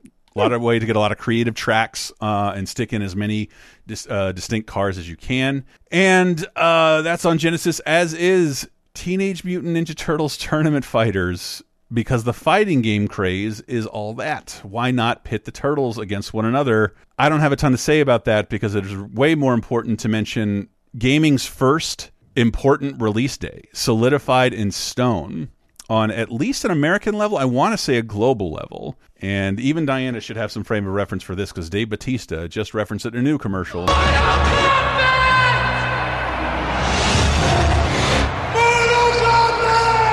That's an extra that yelled on the set of this commercial that was then sampled into the theme song by the Immortals, and he was never paid. He had to sue later, because people my age associate that yell with Mortal Kombat, but that was just the commercial company came up with that, and just ask an extra, here's an extra $50, yell the name. But it's sort of like we were saying, video games did not have hard release dates until now. Mortal Monday, games didn't even come out on Monday. It just too alliterative to ignore. They did this time on every system, and there's a 1-minute commercial out there. It was a huge fucking event. Everybody knew when and where to get Mortal Kombat. I remember trying to get people in my high school to run out into the yard yelling Mortal Kombat like they did in this commercial, and did not go well. Yeah. Haven't had much luck as an influencer either. Pre-orders will start to become more important, because games will have release dates. Normally when I show up to get a game and they don't have it, I'm just, try another store, come back next week. This is like, this game is out today, if it's not here, it's sold out, and you missed it. Midnight launches, pre-orders are not far behind. Listeners, behind the scenes, we throw together the same systems every week, because there are no real firm dates in 1993. Come 1994 and 1995, that's changes. Kind of changing. Mm-hmm. Yeah, I mean, they literally just ship a container to one coast and let it bleed out over the country and slowly get to retailers. Here, it was like, this is in stores Mondays. Be there. And I don't remember. I wasn't there on the first day, but it was fucking wild, man. And the Genesis version is worth mentioning, because it had the code to do all the nasty shit. Huge part of the book, Console Wars, and deservedly so, because this was a turning point for Genesis. They were doing what Nintendo wouldn't do. They were willing, if you put in a code, to get the blood in Mortal Kombat, which is what people played Mortal Kombat for. When it came out in the arcades, that's what people were talking about. Yeah. It's not the superior fighting game by its controls to Street Fighter 2. It's just not. No. But to your early 90s young adolescent male, it was so unlike anything we'd seen in a video game before that we fell in love with it, and we wanted it in our homes. We wanted that experience. And the Nintendo game is the better game today. I mean, there's no reason to play either version, honestly, but the Nintendo version at the time had 6 buttons. The Genesis one, you have to play it with 3 buttons, which is just not the way to play it. But that didn't matter, because it had a blood code. More authentic. That's it. And that it was messaged to kids like, this is the one you want. This is the one. Take this one. We have to create an ESRB after this.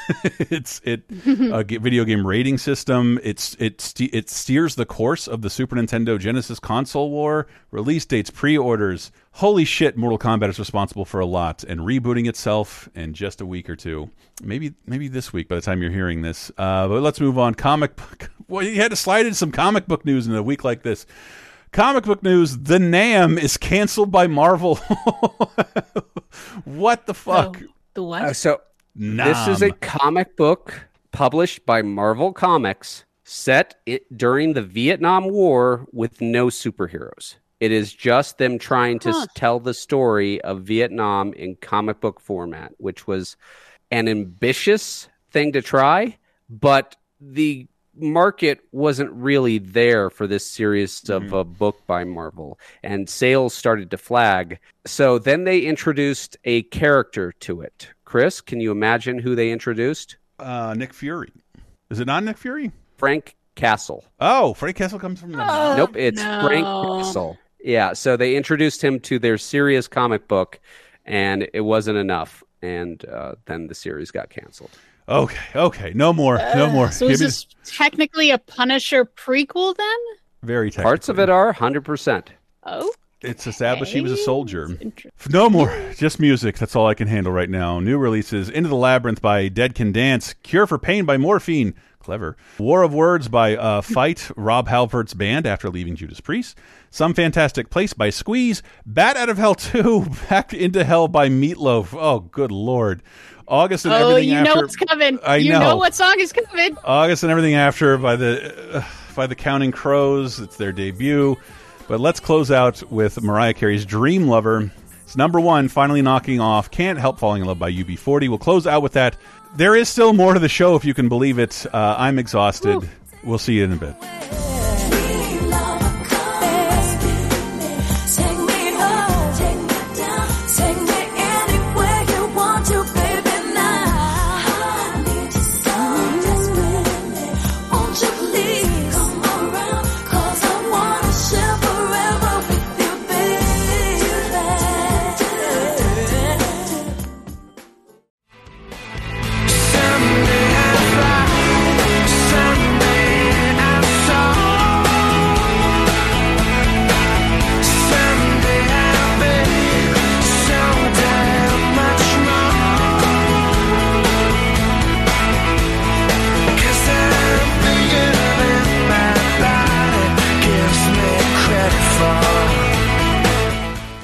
Yeah, there's still more show. Coming in with Bigger Than My Body by John Mayer off of Heavier Things, man. That John Mayer's always thinking.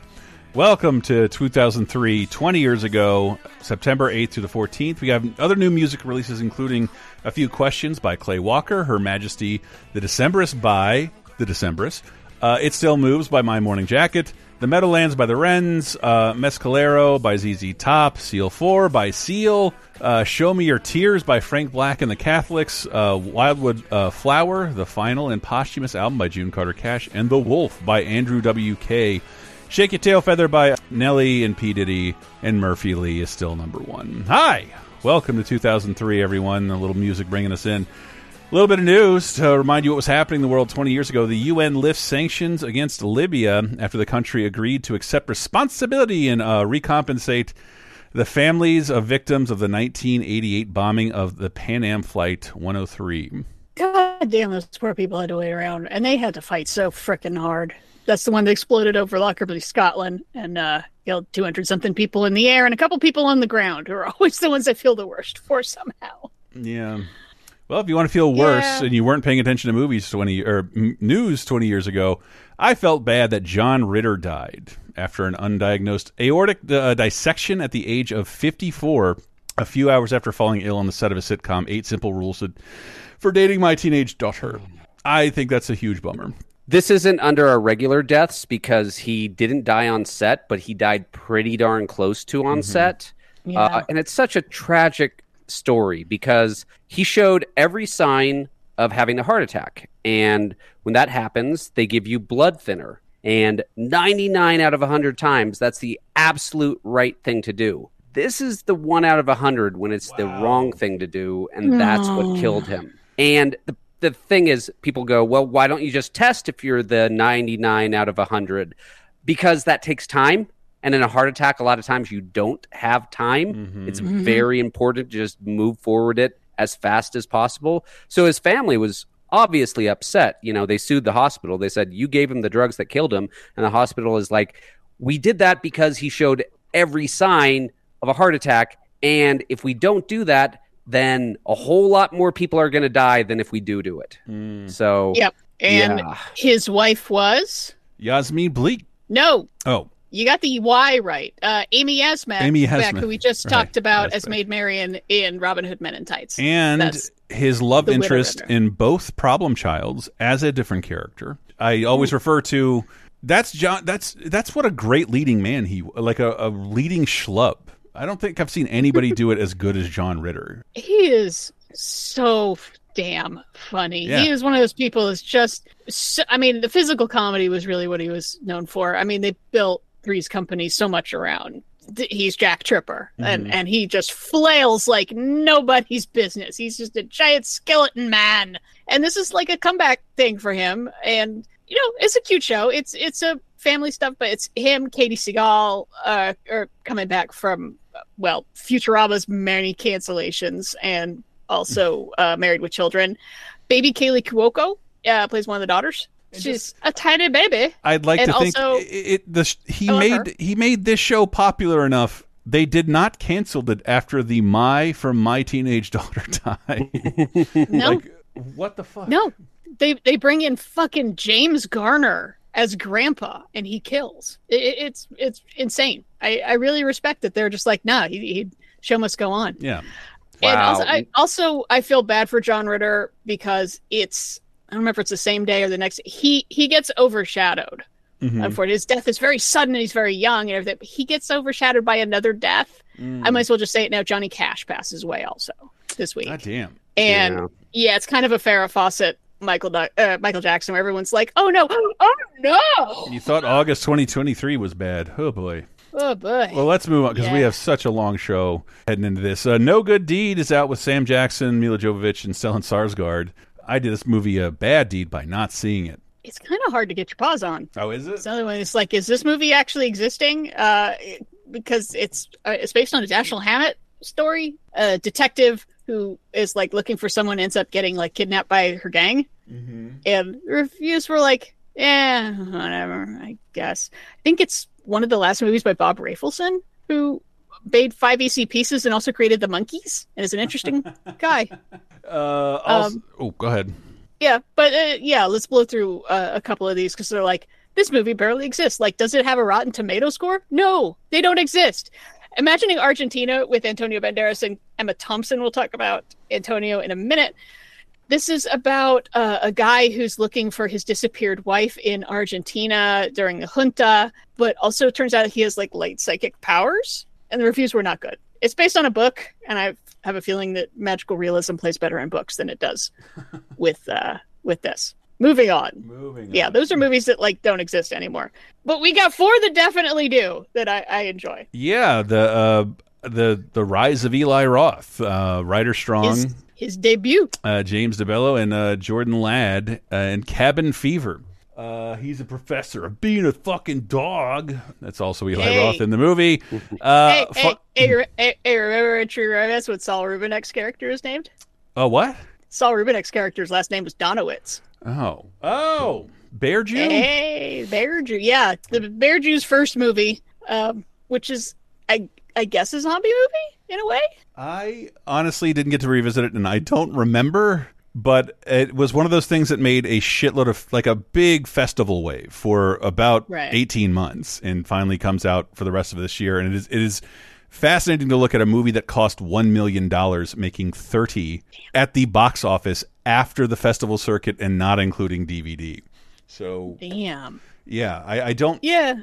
I wouldn't have seen this movie and be like, man, I'm going to hear about this guy for the next 20 years. I feel like he's just a really fun guy to be around. Like, works with the same people all the time. Is he bad dude? There have been some stories. Oh, well, I mean, looking at him, you can sort of see it. But, the old guys he hangs out with seem to like him very much. It might be that the guys who hang out with him like him. That we might underline that. Yeah, I mean, I appreciate that I didn't watch it because I'm a sissy, but that it is a sort of not a postmodern zombie film, but it's a horror film that knows the genre and knows that we know the genre and is going to reference some of that. So there's a certain amount of Night of the Living Dead in here, and that like there's this like gross infection in your skin and gross things happen with your skin, and then people try to hide it, and then they go crazy and they attack each other, and then like a dog goes crazy and a dog kills somebody, and then but they're at a cabin in the woods. How do we get away? Oh no, there's a crazy guy outside, and it turns out he's gone crazy because of this infection. But it's a great example. I am giving it short shrift of horror. What you can do for very little money, and one of the stars of Boy Meets World if you have a clever idea that's well executed. And if you want to hear what the director has to say about accusations of homophobia in his film, you can listen to him in this clip. Oh, good. He's a little douchey. People would come out and they're like, your movie's really homophobic. Which, of course, makes me respond going, what a faggy thing to say. Like, I can't help. No. A swell guy, that Eli Roth. Hey. Let's move on, shall we? Because, holy shit, that first segment. I'm starving. But this movie, a biopic about someone I actually wanted a biopic about. Hope Davis, fucking Paul Giamatti in American Splendor. It was the best casting that ever happened. Yeah. If anything, like, Paul Giamatti at his worst doesn't come close to the real Harvey Pekar at his most irritated. What a weird character. Like, everybody who was on Letterman more than 20 times and wasn't pushing a movie deserves a biopic, because they're probably an incredible weirdo. And the only thing I don't love about this movie is, like, I didn't feel like I learned anything. Just like, here's what he did when he wasn't on Letterman.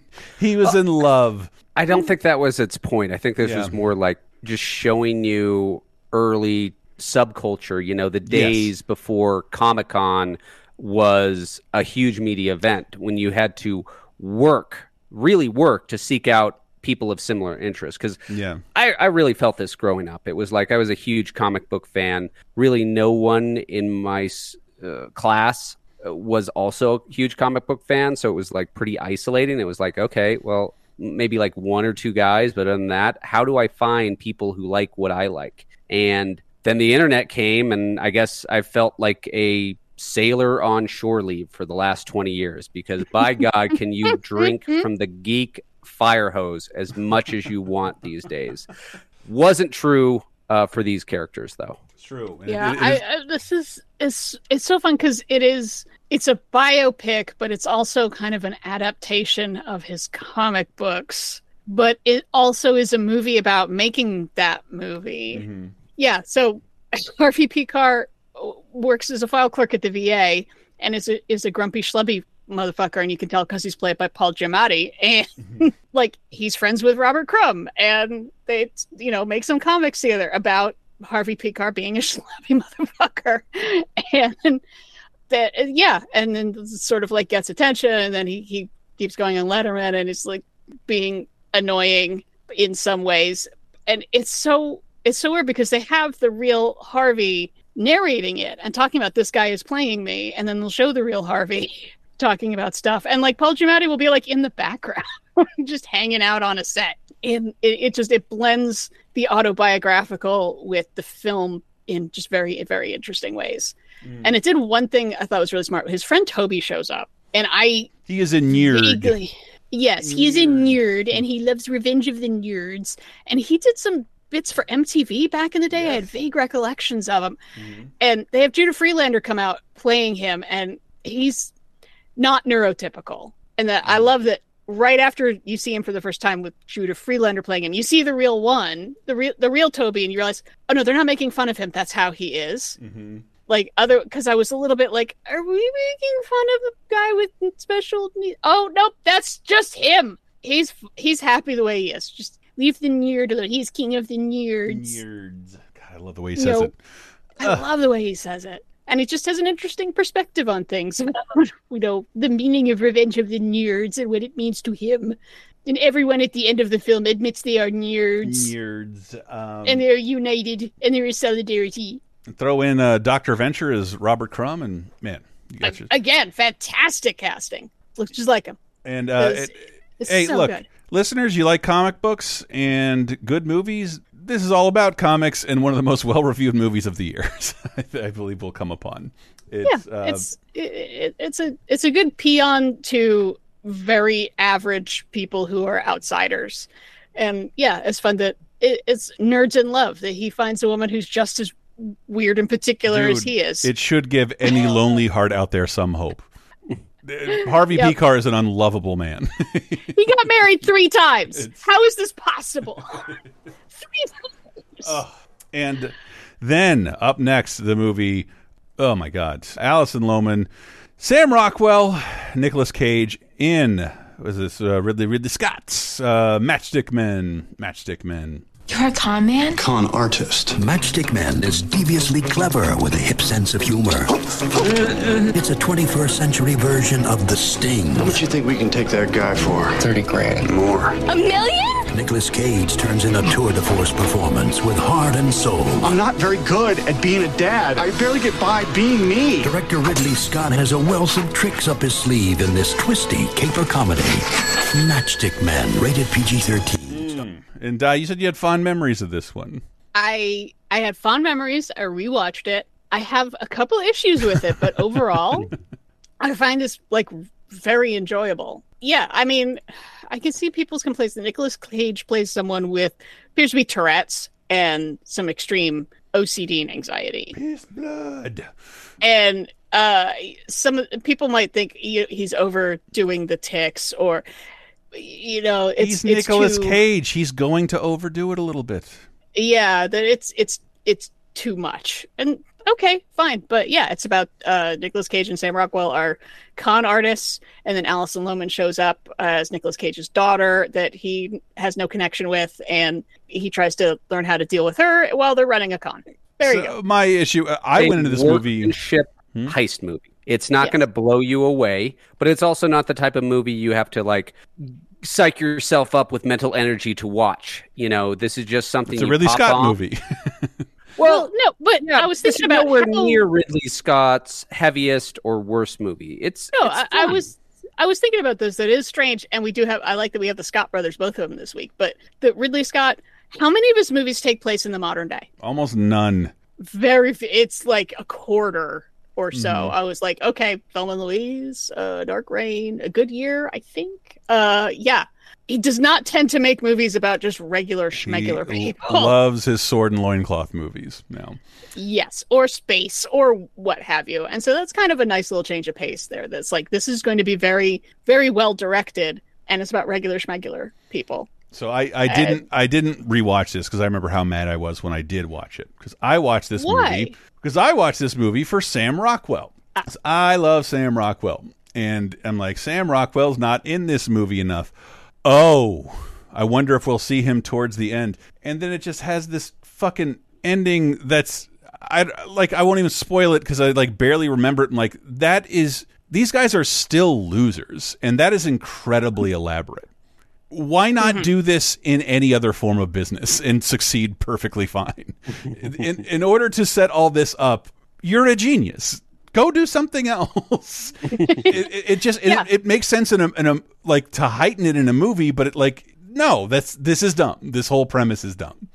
Oh, really? Because see, there is a big twist in it that I did not see coming, but it is one of those that's you think about it for a second, and you go, oh, all the clues actually were there. I just wasn't paying attention to them. I got conned along with this character. Gotcha. But it does actually make sense. So many movies where they have, a big twist at the end, or it's like, well, you did that by lying to the audience. Mm-hmm. No, they didn't lie to the audience. They lied to the character, and we are following that character. Right. This is why we don't see Sam Rockwell enough. Well, he's around, and he's around at very important points, and then you realize, oh, wait, but the phone call that he got, that's what he said was on the phone, but is that really who was on the phone? Yeah. It's fine. It's not like a huge recommend. It's not like, oh my God, you have to go see this right now. But it was better than I was expecting, and it held up on rewatch, which a lot of things with like a twist really fucking don't. It's true, especially when you know it's coming. The next movie is a movie I always feel like I like more, and then don't after watching it. Am I nuts? I'm the opposite. Yeah. I remembered, oh yeah, that was pretty cute, and then I rewatched it. I was like, I fucking loved that. What the fuck? So I've seen the other two movies in this trilogy, but this is my first time watching this one. And I was like, okay, that's a decent conclusion, kinda. Okay, sorta. Okay. Cheech Marin, Danny Trejo, Johnny Depp, Selma Hayek, Antonio Banderas, and why not Enrique Iglesias in there somewhere? It's number one at the box office, beating out Matchstick Men. I was a little surprised by that. It's Once Upon a Time in Mexico.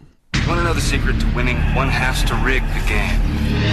It was supposed to be the perfect crime. I will calmly waltz away with $20 million in cash. You join me and share the spoils. You dig it? I can dig it. But But there was one thing they didn't plan on. Hell has come out of hiding.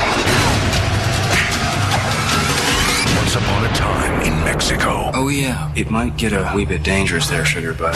Rated R. Woo! Scrappy little end of the trilogy. It's very hard to say. We'll talk about that in a second. But I love Desperado, and that was sort of like what would you call that? Like Robert Rodriguez sends up a big old flare for his talent with El Mariachi and gets to kind of direct a bigger budget sequel in Desperado, which I thought was really cool at the time. And then this is like a very modestly budgeted movie. I think about the same budget as Desperado with a much bigger cast, and then also shot quickly on HD video. I think his first digital HD video shoot before he did that exclusively. And it looks so much better than other digital video. Pretty at the time. crazy. Oh my That's God. what surprised me, because early digital, it doesn't hold up as well, but for some reason this does. Maybe they just know how to light it. I don't fucking know. I think but Party Monster last week looked like a bad soap opera. The lighting was also Mexico, which seriously it sheds beautiful light. Like filming, what would you call it? Indoor scenes. You'll see digital video with that kind of stuff, but there's a lot of this is outdoors. And or using like real natural light from a church. Beautiful shots. And again, I'm not shitting on the movie. I just remember going to see this thing. This is going to be my favorite movie I've ever seen. Holy shit! It's going to be this ultimate end to this trilogy. I just came out of nowhere, and I just felt myself left a little flat. It was a rough week. We were recovering from a hurricane and all that stuff, and maybe I wasn't in the right mood. But let me know what you guys think. Oh, I freaking loved it. I remember as being like, yeah, that's a lot of fun. It's very light, silly, pulpy. There's definitely an awful lot of pulpy bloodshed, as there is in all of the mariachi movies, because the whole point is he's a mariachi who shoots people a lot and then runs around and then shoots more people. And there's this time that there's a very twisty turny plot, and I was not surprised to see it's inspired by Good, the Bad, and the Ugly, which is but for half the runtime, because that's also very like twisty turny, episodic, things come and go, and ends up not making a big difference. And that's kind of the same plot here. It's wearing Leone on his shoulder, yeah. Okay, so Johnny Depp is a CIA agent who walks around in a T-shirt that says CIA on it. Right. Who knows that a general supported by a drug cartel run by Willem Dafoe and Brownface is going to try to assassinate the president. And then he also wants retired FBI agent Ruben Blades to go assassinate the drug kingpin. And also everyone's trying to get Antonio Banderas because he is El Mariachi. Yes. Because he's the best assassin there is. And he wants to kill the general for killing Selma Hayek, which they don't. She's billed second. She's dead. She's in flashbacks, including one with an incredible action scene that's there because. I wanted to bring that up because I do give credit to any action movie that shows me an action scene I've never seen before. And so they're both chained together, all right? And they have to escape out a window. And there's a series of cascading balconies, but each one is too far to just jump to directly. So one person jumps to it while chained to the other. Then the other person jumps and swinging by the chain that is chained to the other person gets to the next balcony. It's brilliant. I've never seen it before, and it works. Yeah, those are my compliments to the movie, that it is, at its heart, it's scrappy as shit. This is a $30 million movie. Using technology that thus far only Star Wars has used, and in terms of its digital film. And it's clearly a labor of love between a bunch of people who like the same shit. I think it's Johnny Depp's first bad guy role, if you want to call it that. He had that's sort of like back when we all still loved Johnny Depp. That was one of the reasons that got me in theater. Like, holy shit, he's going to play a bad guy. He's going to play a bad guy, and he's going to have so much fun doing it. Like he's the bad guy, but also sort of the comic relief. But also he just relishes the evilness. Yeah. He's having a good time. That's the important thing. I think if Robert Rodriguez wants to have William Dafoe there in Spanish face, it's legal. It's allowed. Yeah, that's kind of how I was like, well, this is a Mexican writer and director, so if he there's plenty of people in Mexico who look like Willem Dafoe. Are you sure? Well, I mean, of his coloring in general, I guess, but like, oh my God, it's less impressive it's easier to find someone with Willem Dafoe's coloring in Mexico than it is to find another guy who looks a ton like Willem Dafoe, which they do. That's amazing. Let me just ask you one question, though. Yeah. Do you think this What movie happened? was made? No. Do you think this movie was made by Mexicans or Mexicans? Mexicans.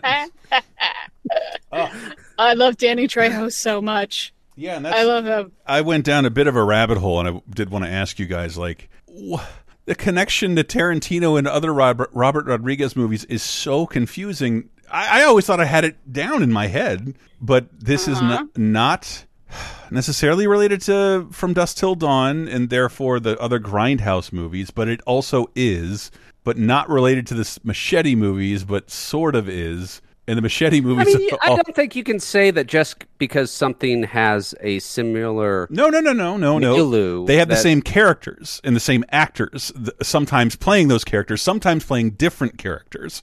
And Machete's in the Spy Kids movie, lest we forget, which opens up a whole nother can of worms, connecting Tarantino to Spy Kids. I can't believe this is coming out so close to Spy Kids 3. Where obviously they shot that, and while they're doing the effects, he just runs off like, "Okay, me and my buddy's going to Mexico. Bye." You can see how I love the credit.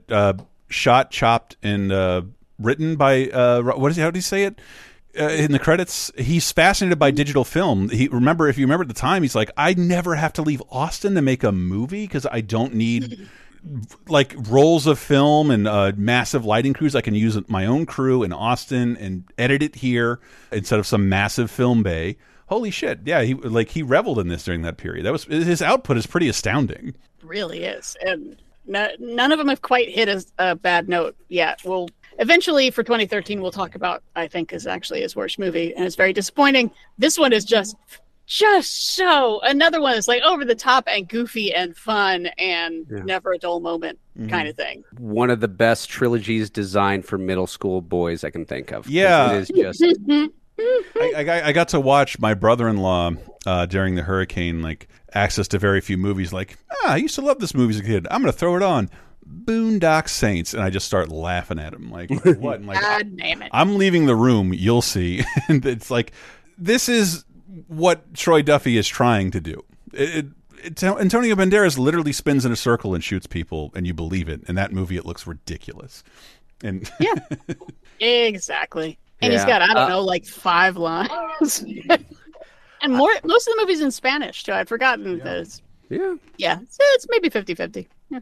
In today's 2023 world, we have pretty old action stars a lot of the time.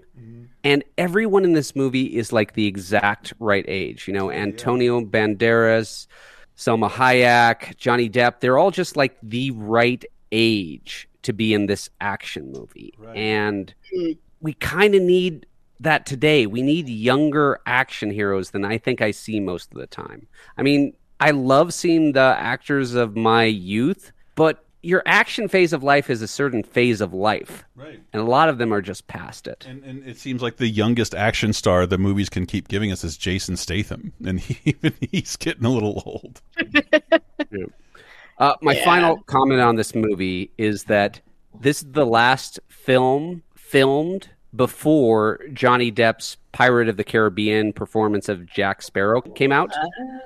I don't see any Jack Sparrow in this role, but I feel like the next 10 years are going to be like Jack Sparrow is the shadow to every performance he does for the next 10 years. That's why it was kind of exciting before Jack Sparrow. Like, my friends and I couldn't wait to go see Johnny Depp in a film.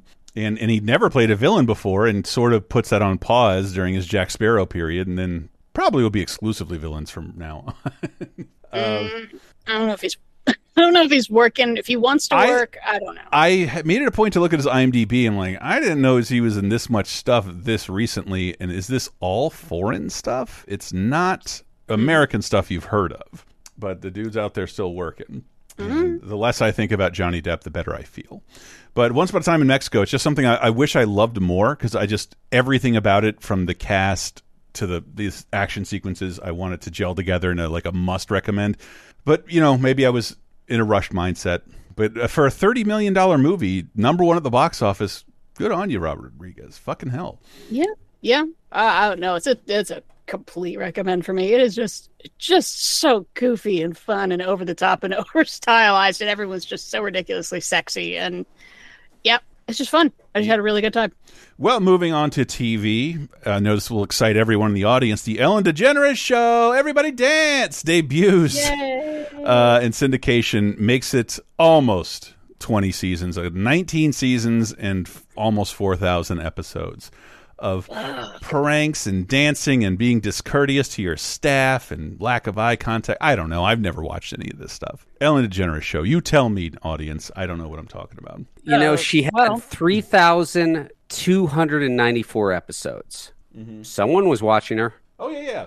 Yeah. I don't mean to say... No, I would see it sometimes, and it was a nice balance of a variety of different kinds of talk shows. It's a little bit more like a late night talk show during the day.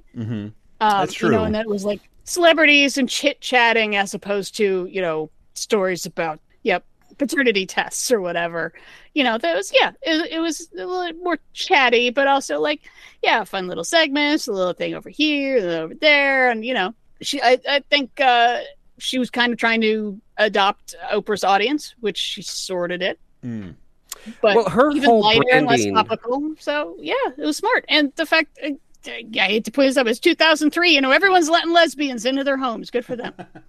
Her whole brand was kindness, though. That was like a big thing with her show. And I think that's why a lot of people felt betrayed by this person they never met.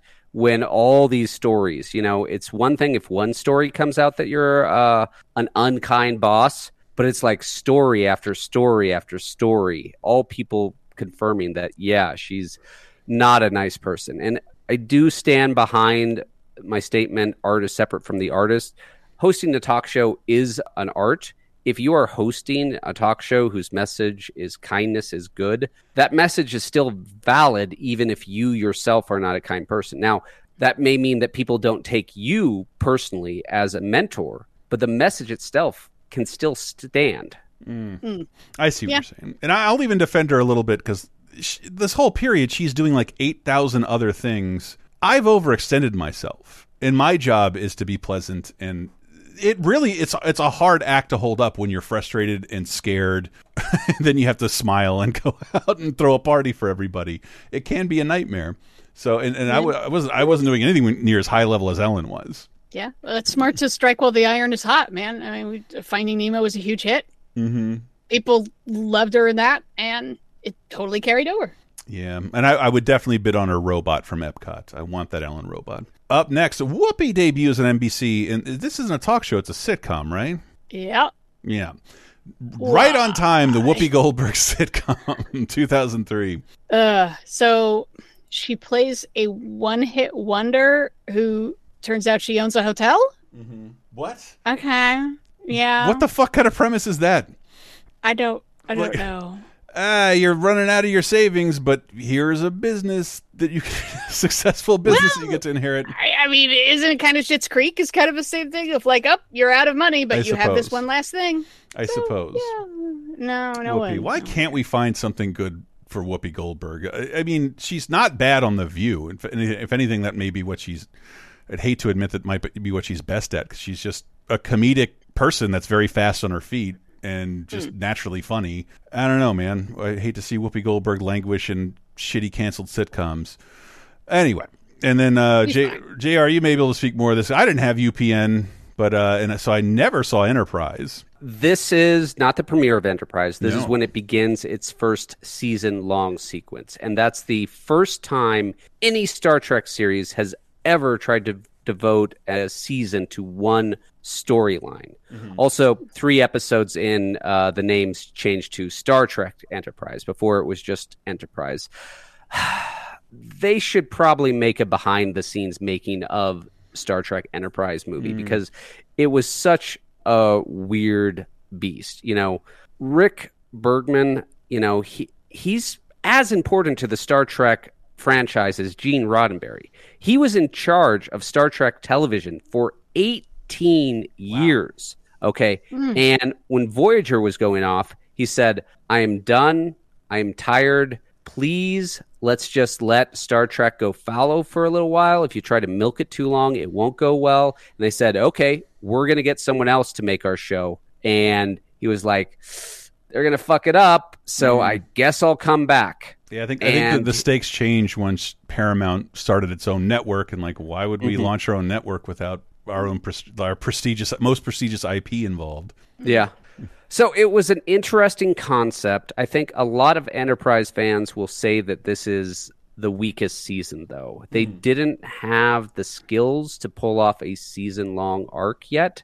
You know, that wasn't that common in 2003, especially for network television shows. It was something that, like, I feel like HBO slowly, like, ushered in, and FX to an extent. Like, this is what will keep people tuning in every week. 100%. Prestige television is still rare in 2003, which I'm going to talk about in a later show. But yeah, network television didn't have the skills to do this, what they were trying to do, I think, is the problem. Yeah.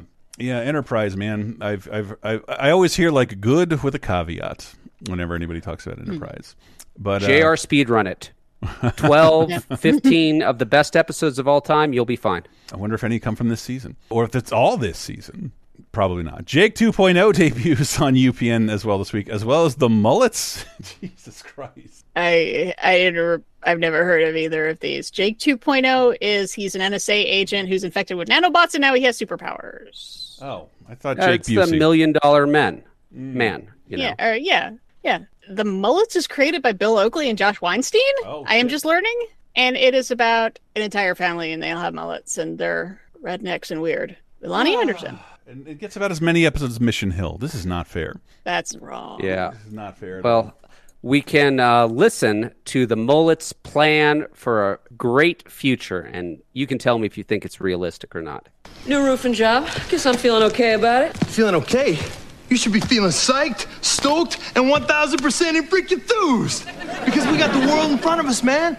Nothing we can't do with your brains and my barred little underarm juice. Talking about a recipe for success. You said it. Because Denny and Dwayne Muller are living the American dream. Today, we're just fixing a roof. But it's only the first step. After roofing comes contracting, then construction, casino operation, all-around real estate moguling, sports team ownership, sexy young trophy wives, political power, and bam! An American dynasty is born! All hail the Mud Boys! I'm telling you, man, this roof is our stairway to the stars! Oh, yes, I knew it was coming. I knew the fall was coming. And I should point out that is Always Sunny's Rickety Cricket. In the role of one of the Mullets. I love Rickety Cricket. So, fucking right, though. God damn it. I don't like going from casinos to real estate to politics. I don't appreciate that. Mullets. I will call this week's HBO debut crop, because we were still, because of the strength of The Sopranos and the continued strength of 6 Feet Under and the continued petering out of Oz, I was going to friend's house and we were eating dinner together and watching an HBO show every Sunday. Carnival and K Street. Man. Because Carnival, I want to like so fucking much, even in my memories. But, same with you. Again, prestige television is a rare and precious jewel in 2003. We do not have this smorgasbord of TV shows that look like movie. It's like HBO... That's about it. That's all you got. Whatever HBO is making, that's your prestige television. Hope you like it. And I really like this at the time. I didn't revisit it because back in 2003, I couldn't really love it. So I'm really doubtful that with all I've seen since then, I'll be like, wow, this is great. I have trusted friends that say you'll love it if you watch it in conjunction with the second season, which I thought I watched. But I did rewatch the first season a few years ago and like, dude, this is so dull. Like you're not even like, you're teasing a teaser for like multiple characters and never getting to the point up to and including the end of the season. Holy shit, how long do you think you have to spin your wheels? I don't care if it's pretty. And then K Street was sort of the opposite problem, like, oh, I don't care that much about Washington lobbyists. Sorry, Soderbergh. Yeah. Not for me. Yeah, Carnival I find so frustrating because it's kind of like Lost meets Twin Peaks with like all of the problems of both, but all of the great parts of both. Like there is sort of like this central mystery and the you're waiting for a showdown that you may or may not ever happen, but like if it does happen, that's probably the end of the show, right? But there's a certain amount of feeling like they're spinning their wheels on some of that stuff, but then there's also tied into X-Files too. There's also like a lot of episodes that are just an interesting thing happens that has nothing to do with your central mythos, and it has the deepest bench of some of the best fucking actors. Yeah. Oh my god. It's got Clancy Brown absolutely destroys on this show. He is so fucking good. Weird looking girl who's weird looking but hot. Nick Stahl. Clay Duvall? I don't remember the skinny lady. Clay Duvall's fucking great. Amy Madigan's fucking great. Toby Huss. Baby. Is so wonderful on this show. Tim DeKay, like people that like you see them pop up on other shows and you're like, oh, that guy would have, and they'll have like one scene that'll just be like, why isn't this guy on everything? They're amazing. Even Michael J. Anderson, who's knows like the little guy from The Other Place on Twin Peaks, the little person who does the creepy dance. Mm-hmm. He does some great acting on goddamn this show Ringmaster. too. And you are right. The people who sing the praises to me are just the biggest Twin Peaks fans you can imagine. But they'll say it's not perfect, and in conjunction with the second season, because like I was looking, they set out with HBO to do 6 seasons. And I'm like, you can tell, because there may not have been enough ideas in the first season to keep this thing moving that long unless you did nothing, unless you spun your wheels. That character, the main character, limps around moping for so long, and it's not a cute David Lynch thing either. Oh, Carnival. How I wanted to love you so much. We were so excited. And K Street was just dull and like it was shot on digital video, and one of those things that like, oh, this looks like a digital camera you purchased at Circuit City like a week beforehand. Super grainy, super talky, all about lots of phone stuff, which is always like, yeah, I get it's realistic, but like it's kind of boring, right? Like wheeling and dealing over the phone. Yeah, I just have so little interest in wheeling and dealing, even if it's coming from Steven Soderbergh and co-produced by George Clooney. I don't find political wheeling and dealing. Honestly, I just find it stressful because like I would just like good things to happen, please. Yeah. And then finally, as like, a palate cleanser, what I refer to as one of my favorite things that has ever aired on television, ever. The 10th anniversary Conan O'Brien special. It is a best of. It is a bunch of new staged pranks, new Triumph material. All the characters come out on stage. It's in prime time. For Andy Richter comes back. They do an Andy segment. It's one of my favorites. I think it is the funniest 90 minutes I've ever seen on television. I think it's a great special. For me to poop on. I kid. I bought this on DVD. I try and keep it close to me at all times. And because it's unstreamable, I think YouTube occasionally gets away with putting part of it up, but there's a lot of licensed music in it, so it gets like part of it will get taken down. I've had to buy the DVD numerous times.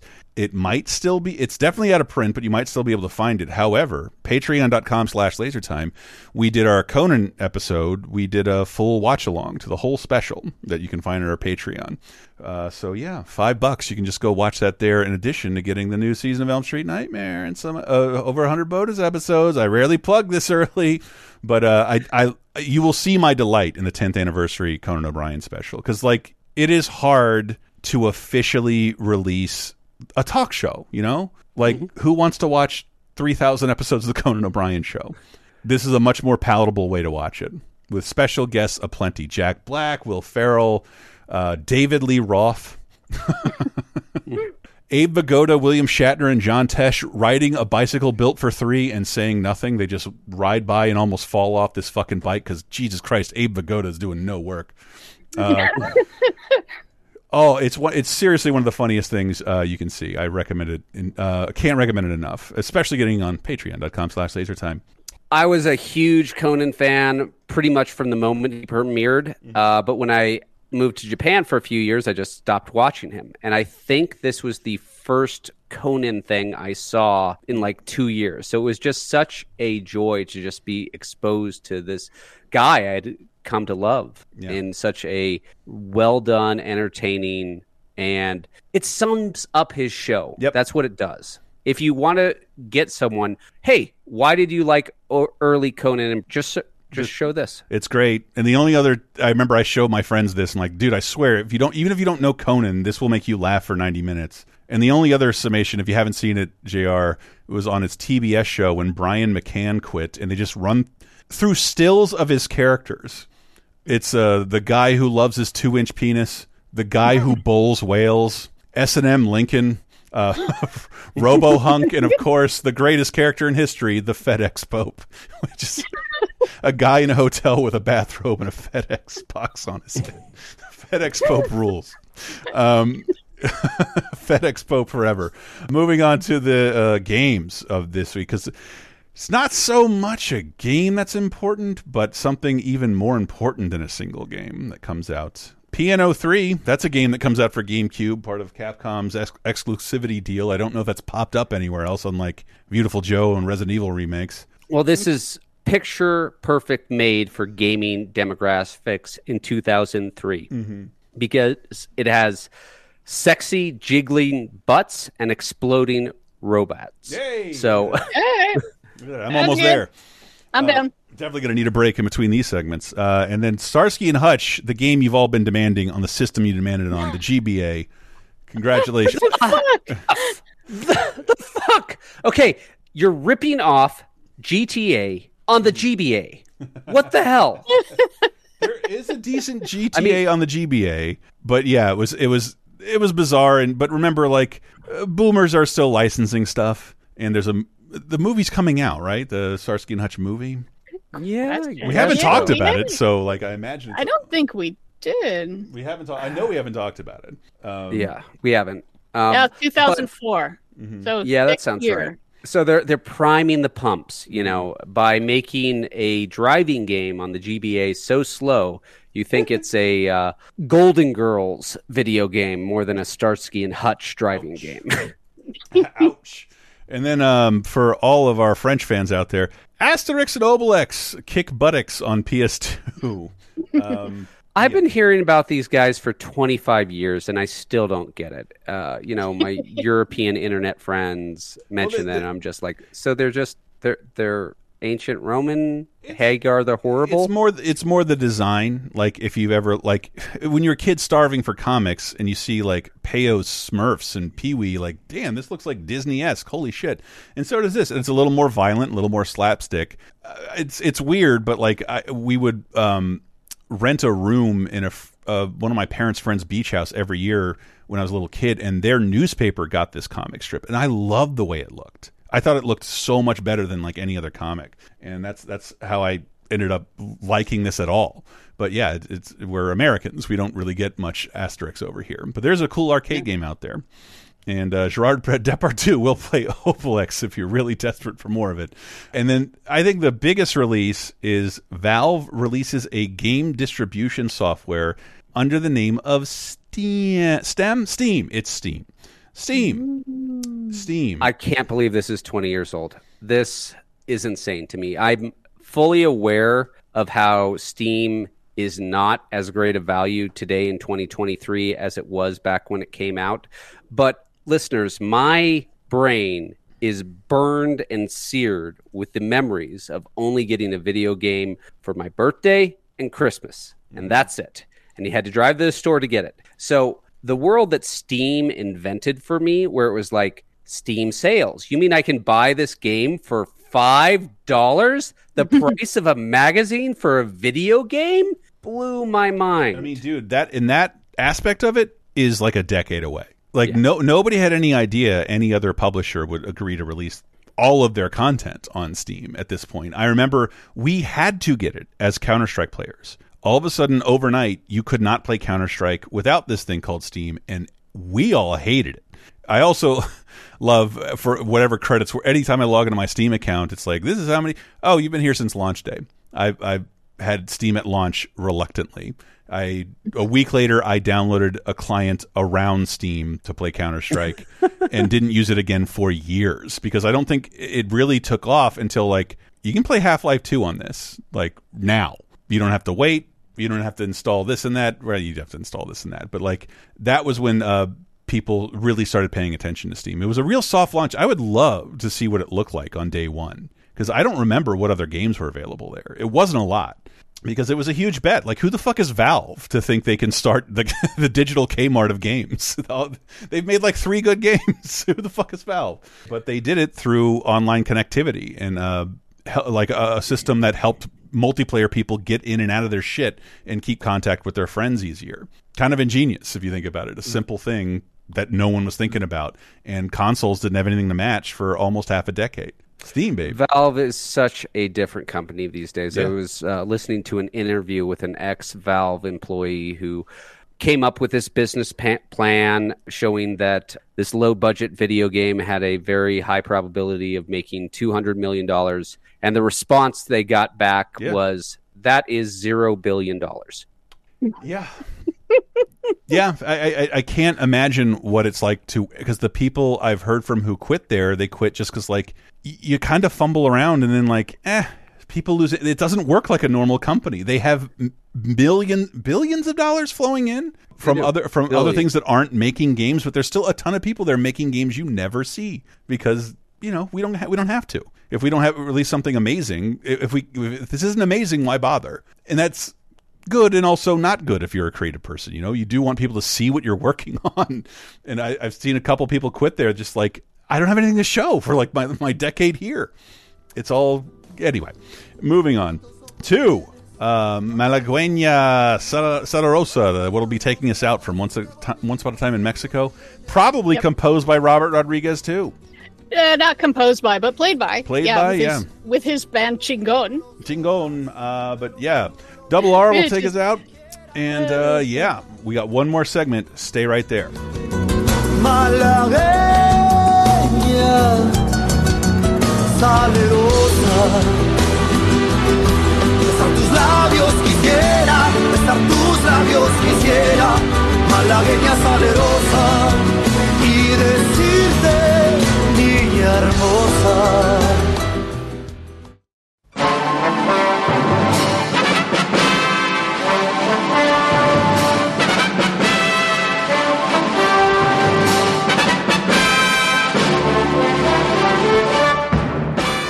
Hello, Mr. and Mrs. Internet and all the ships at sea. It's time for Diana's Classic Corner. We go even further back in time this week to see if there's anything worth a watching. And for the week of September 8th through 14th, God, I feel like this episode is already full of recommendations. It's like, I don't even want to recommend anything. But we got a couple notable things I'm going to throw out, so might as well. So let's go backwards in time, starting with 50 years ago this week, in 1973. History Corner is the coup in Chile that puts Augusto Pinochet into power. And I want to recommend a movie with the most appropriate title in the world, Missing, with Sissy Spacek and Jack Lemmon. And it's about them looking for their son, who's one of the disappeared in Chile. It's a fantastic movie. And I know this because TCM ran it. But it is almost impossible to find now. Missing is missing. But if you can find Missing from 81, 82, total recommend. I was honestly blown away by it. And I'm pissed off that people cannot see Missing. Missing is missing. Then 60 years ago this week, we have a real down and dirty movie with Sam Fuller. Sam Fuller's a down and dirty motherfuckers, but... You know what? Tarantino's the guy who fucking super loves Sam Fuller. So it all ties in with this episode. Sam Fuller's Shock Corridor, which is from 1963. It's the psychological thriller about this journalist who thinks he's going to become rich and famous and fancy if he writes a big expose of what it's like in insane asylums. So he goes in there and it all goes wrong, Pete Tong. So solid, low budget, down and dirty filmmaking. But again, fitting in with Rodriguez and all that. You can see the influence on something like Shutter Island, I feel like. Shock Corridor, for something that feels like is made by $3 and a couple people's weekend, is a really good version of this kind of story of just the slow descent into madness.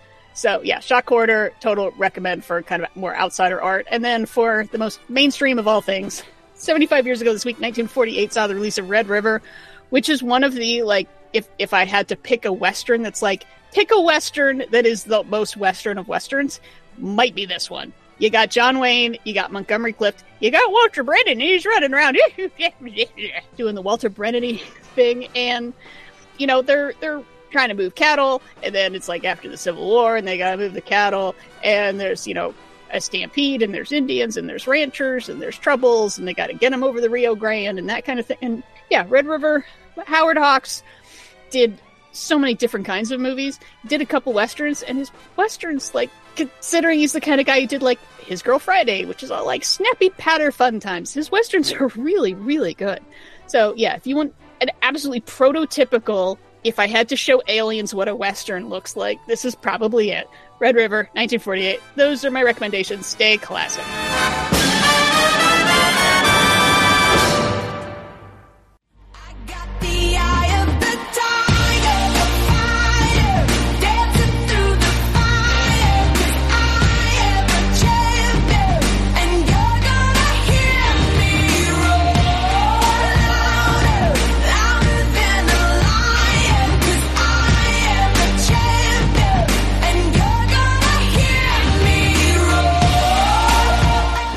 Coming in with Katy Perry's Roar. Let's go vote for Hillary Clinton, everybody. Woo! Yay! Can't wait to vote for her in a couple of years. What could go wrong?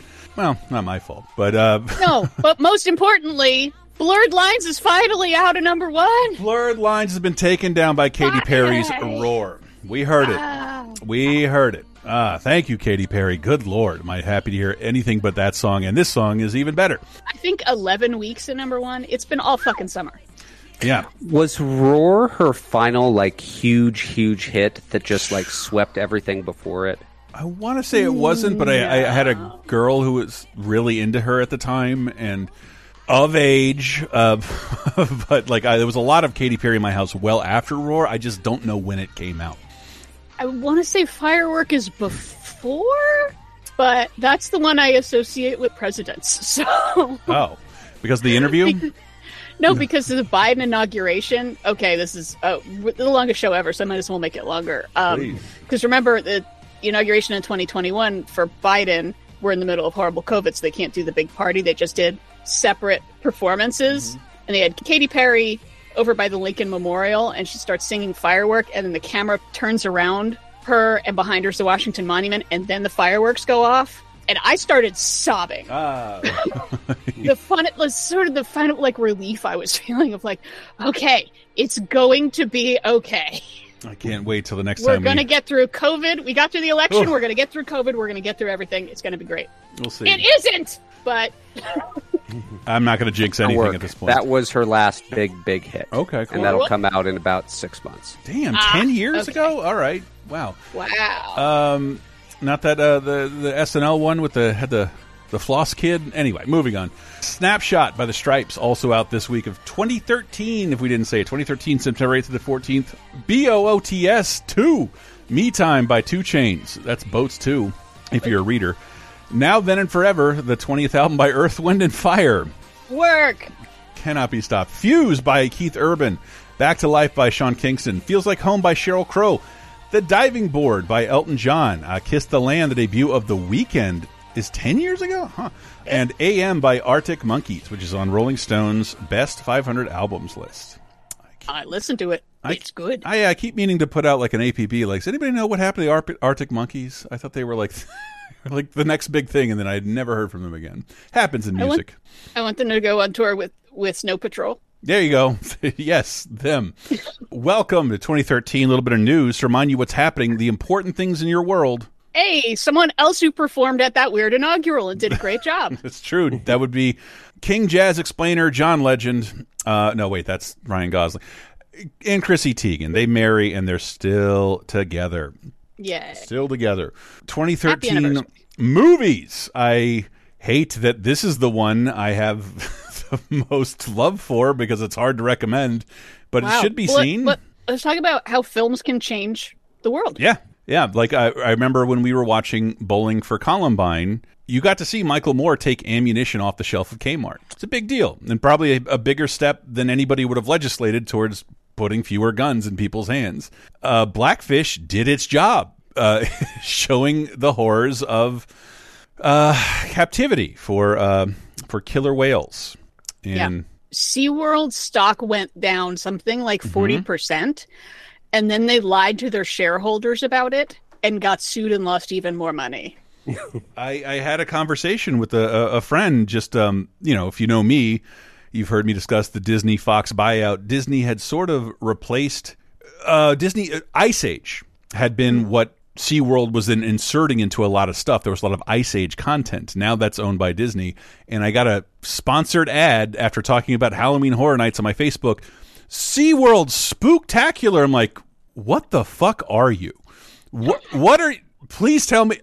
Is the marine life caught up in the late night Halloween thrills? I certainly hope not. I don't want to see It's a haunted tide pool. I'm a dolphin running at you with a chainless chainsaw. I don't. What the fuck? If they get chainsaws, we're all so dead. Yeah, SeaWorld's identity was murdered. Yeah. Not unlike the way they murdered a couple. Like that trainer was murdered. Yeah. By Tilikum the orca. Yes. Yes.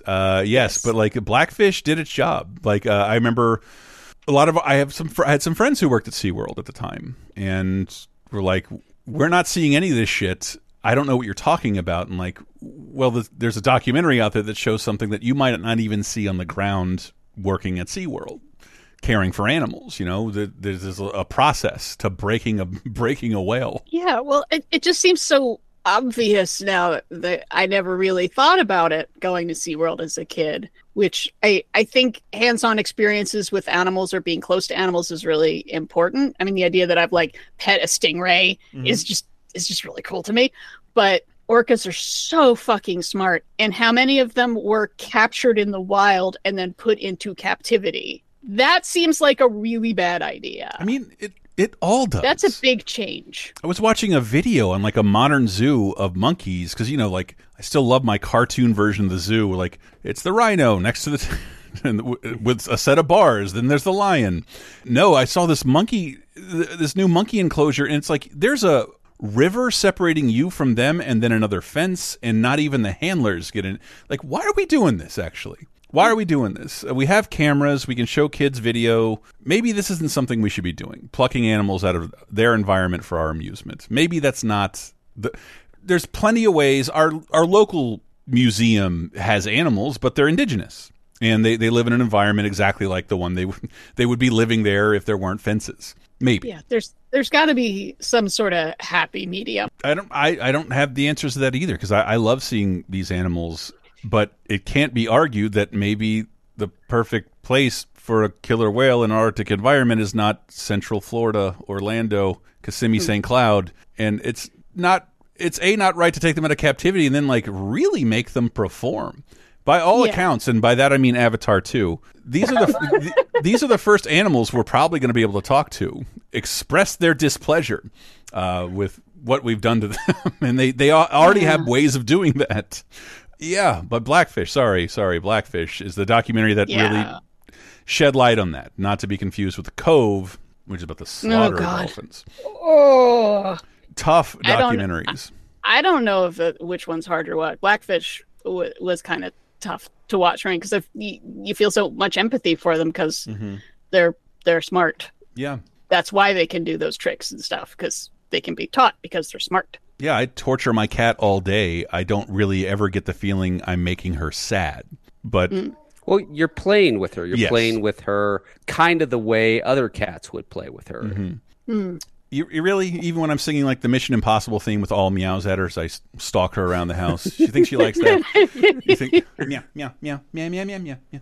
That's adorable. Well, it happens. Single man and a cat will get up to all kinds of shenanigans. But yes, moving on. See Blackfish, right, but yes. You've been warned. Up next, Mary Elizabeth Winstead, Andre Royo, Bob Odenkirk, Kyle Chandler, Deo Akini, Brie Larson, Caitlin Dever, Shailene Woodley, and Miles Teller in The Spectacular Now. Yeah. So we have, I feel it's an odd summer for like 2013 nice small coming of age movies. I feel like we've had a couple of them, and we got another one, and it's another recommend. Also, weird fact, Roger Ebert's last 4-star review. Really? Yeah. Oh. Yep. He gave Spectacular Now 4 freaking stars. That alone makes me wish I would have watched it and will recommend it to people. Like, whatever that guy can find. I'm going to recommend it to people. That guy this finding was done joy. by the same author as 500 Days of Summer. which I think is one of the best romantic comedies out there. And it's such a fantastic examination of people's everyday lives before you get to the big dramatic events. Like, you are put in their world, so you see the type of life they're living before they come across, the denouement of the film. And the characters are very believable. It's about a very young high school alcoholic, basically. Yes. And I watched this 10 years ago, and I had forgotten that, oh, right. So many of his problems are self-caused because he won't stop drinking. Yeah. Yeah. And he kind of gets a big wake-up call when he meets his absentee dad, who is, surprise, surprise, a huge, giant alcoholic. Yeah. I remember being this charmed the pants off me. I wish I'd gone back to rewatch it. This is one of the first places where Miles Teller gets a whole bunch of notice of, like, yeah, like you were saying, we need new stars. Could we put him in a Top Gun? I don't know, but could he hold Fantastic Four? Can he survive? If he can survive Fantastic Four, fine. He's a star. Yeah, and Shailene Woodley's been going along since with The Descendants. That was her, right? I always forget. And it's like, yeah, she's solid. She feels real and relatable, and you feel like you know this person. So yeah, total recommend for Spectacular Now. And the next movies I didn't watch, I really hope someone did. You are out of luck in my department. It's going to be the all JR show. Because it's going to be the all no one show, guys. Yeah, had a odd weekend recovering from a hurricane, but I was shocked. I remember seeing this, I'm like, I'm not watching that. And like, Luc Besson, what? Produced by Martin Scorsese, and I'm trying to remember which ad I grabbed. If it's the one that tries to trick you into thinking Martin Scorsese made it. Vincent Pastore. Oh, Tommy Lee Jones, Diana Agron, Michelle Pfeiffer, and Robert De Niro in The Family. Once you turn on the mob turns on you. The Witness Protection Program welcomes you to France. Try not to blow your cover. Sure. For years, the Blakes have been running for their lives. Find him. Make him pay. It's a cleanup operation. Get the kids ready. On September 13th, They're somewhere. they fight back. Your family's insane. I know. The Family. The Family. Oh boy, did this not get reviewed well? Not great. So, do you want to hear the review I read that made me not watch this movie? Please. Okay. Please do. So, we just talked about Scarface, Patreon.com listeners, which is a 3-hour movie, which feels like it's a 2-hour movie. Okay? The review I read said this is a 2-hour movie that feels like a 3-hour movie. And I was like, nope, I do not have time for that. It's a fun premise. I know it's based on a French novel that was released as Badfellas here in the U.S. is the American title. Horrible. Which, Malavita, which is just, Bad Life instead of the Bella Vita. And it's always a fun story when it's a fish out of water and you've got mobsters and they've got to blend in somewhere else. We've talked about My Blue Heaven and the secret follow-up to Goodfellas. This is less of a secret follow-up to Goodfellas in that there is a scene in this where Robert De Niro's character, who is a mobster in witness protection in a small French village, is invited to a screening of Goodfellas. And he goes and talks about the movie Goodfellas, starring not Robert De Niro somehow. I'm so confused. Now and then and then, he's trying to deal with normal bullshit, but can't be violent about it, but then he is. And his daughter's falling in love with, some little guy from the village, and Tommy Lee Jones is their handler, and he's exasperated, and then 80,000 assassins show up, and then everything blows up and burns down. It's a cute idea. Again, black comedies, man, they are really hard to pull off. Yeah. I mean, that's because sometimes everything. It feels like a shocking tone shift that comes out of nowhere. That's what all the reviews say. Massive tonal problems. And then son of a bitch. Lastly, we have Ty Simpkins, Lin Shaye, Rose Byrne, who is a great Leatherhead in the Teenage Mutant Ninja Turtles movie. Patrick Wilson. It's number 1 at the box office. It's Insidious Chapter 2. From the director of The Conjuring. How can you stop evil? No, please, no. Is there something wrong with Daddy, Mom? when it's inside you. I went into that place to get our son back. Something evil followed me. Get out of my head! Insidious Chapter 2. There's someone standing in front of you. What's he saying? He's got your baby. He's got your baby. He's got your baby. Oh, naked old lady holding baby. Okay. Insidious 2. Disservice this episode. I did not get to this. I don't know much about the series, to be honest. I know that this is not as well reviewed as the first one. I know a lot of people, horror fans that really like the first Insidious, think it's pretty solid, and this is just sort of like, more of the same. It's typically the way of things, especially they're not going off of whatchamacallit, a bunch of Conjuring half canon. This is, you just have to sequelize. Didn't you solve the whole problem before?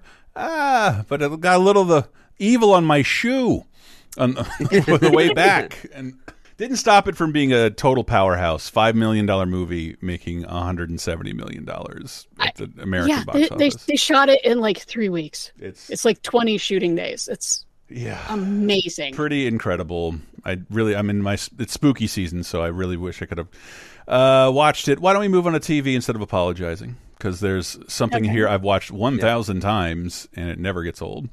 Jenny McCarthy joins The View as a new co-host. Yeah. No, where's the applause? She lasts one season, and a whole lot of drama happens. I couldn't remember what the drama was. On The View, who guessed? Well, because The View... Someone who's been famous and disconnected from reality for 20-something years? No. Well, they also always have like a conservative person who is disconnected from reality and doesn't like being reconnected with it either, that tends to argue with everyone else. Where does Jenny McCarthy stand in that? Because we associate her with the anti-vax stuff, but yeah, drama. Only Whoopi can keep it together. Keep her off that sitcom. Yep. And then, ladies and gentlemen, what decade is this? Arsenio! Oh! No, not that one. Not that one. Nope. The Arsenio Hall reboot. And I'm trying to remember what the famous thing is I saw on this show, because it only had like one viral moment, and it wasn't good. Not even timely. Arsenio should have had a show on the air within minutes after his show leaving the air, because he was kind of ousted non-ceremoniously. He still could have done a talk show at a time when they're launching a ton of new talk shows. Arsenio shouldn't have ended as early as it did, but like, I don't know, what if you announce Conan O'Brien has a new talk show? I'd be like, yeah, I'm never gonna watch that 20 years later. Yeah, I can't believe that Arsenio the first time went off the air in '94. I thought he made it much farther into the '90s. Just 5 years.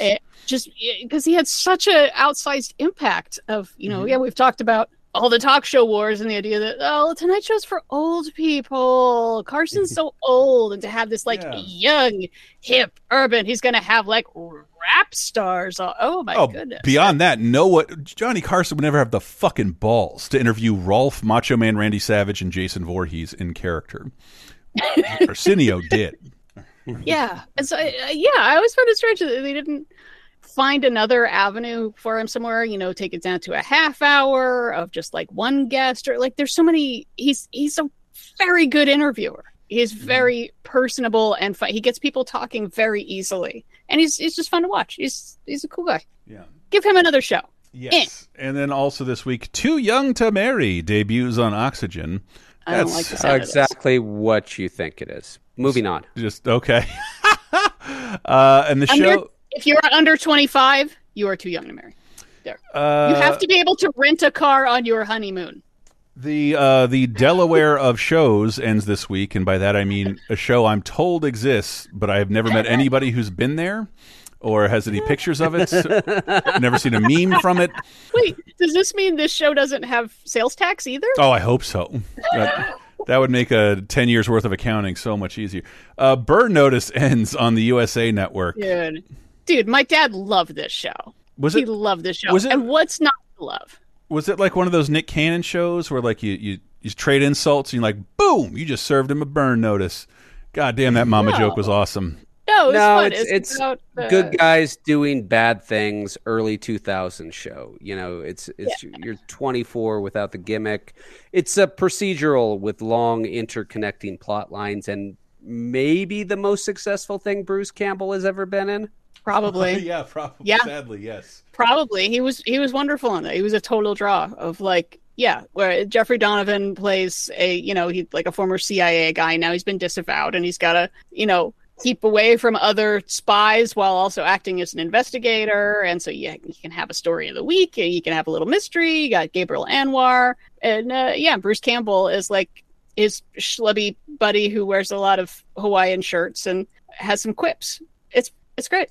Like, what do you want? It's the perfect, like, Sunday afternoon TV. Oh, and then a show I just learned this week what it is. Peaky The opposite Blinders. of a Sunday afternoon brunch TV show. Peaky Blinders debuts. Oh, it debuts on BBC. I just because of this era, I always associate it with Netflix.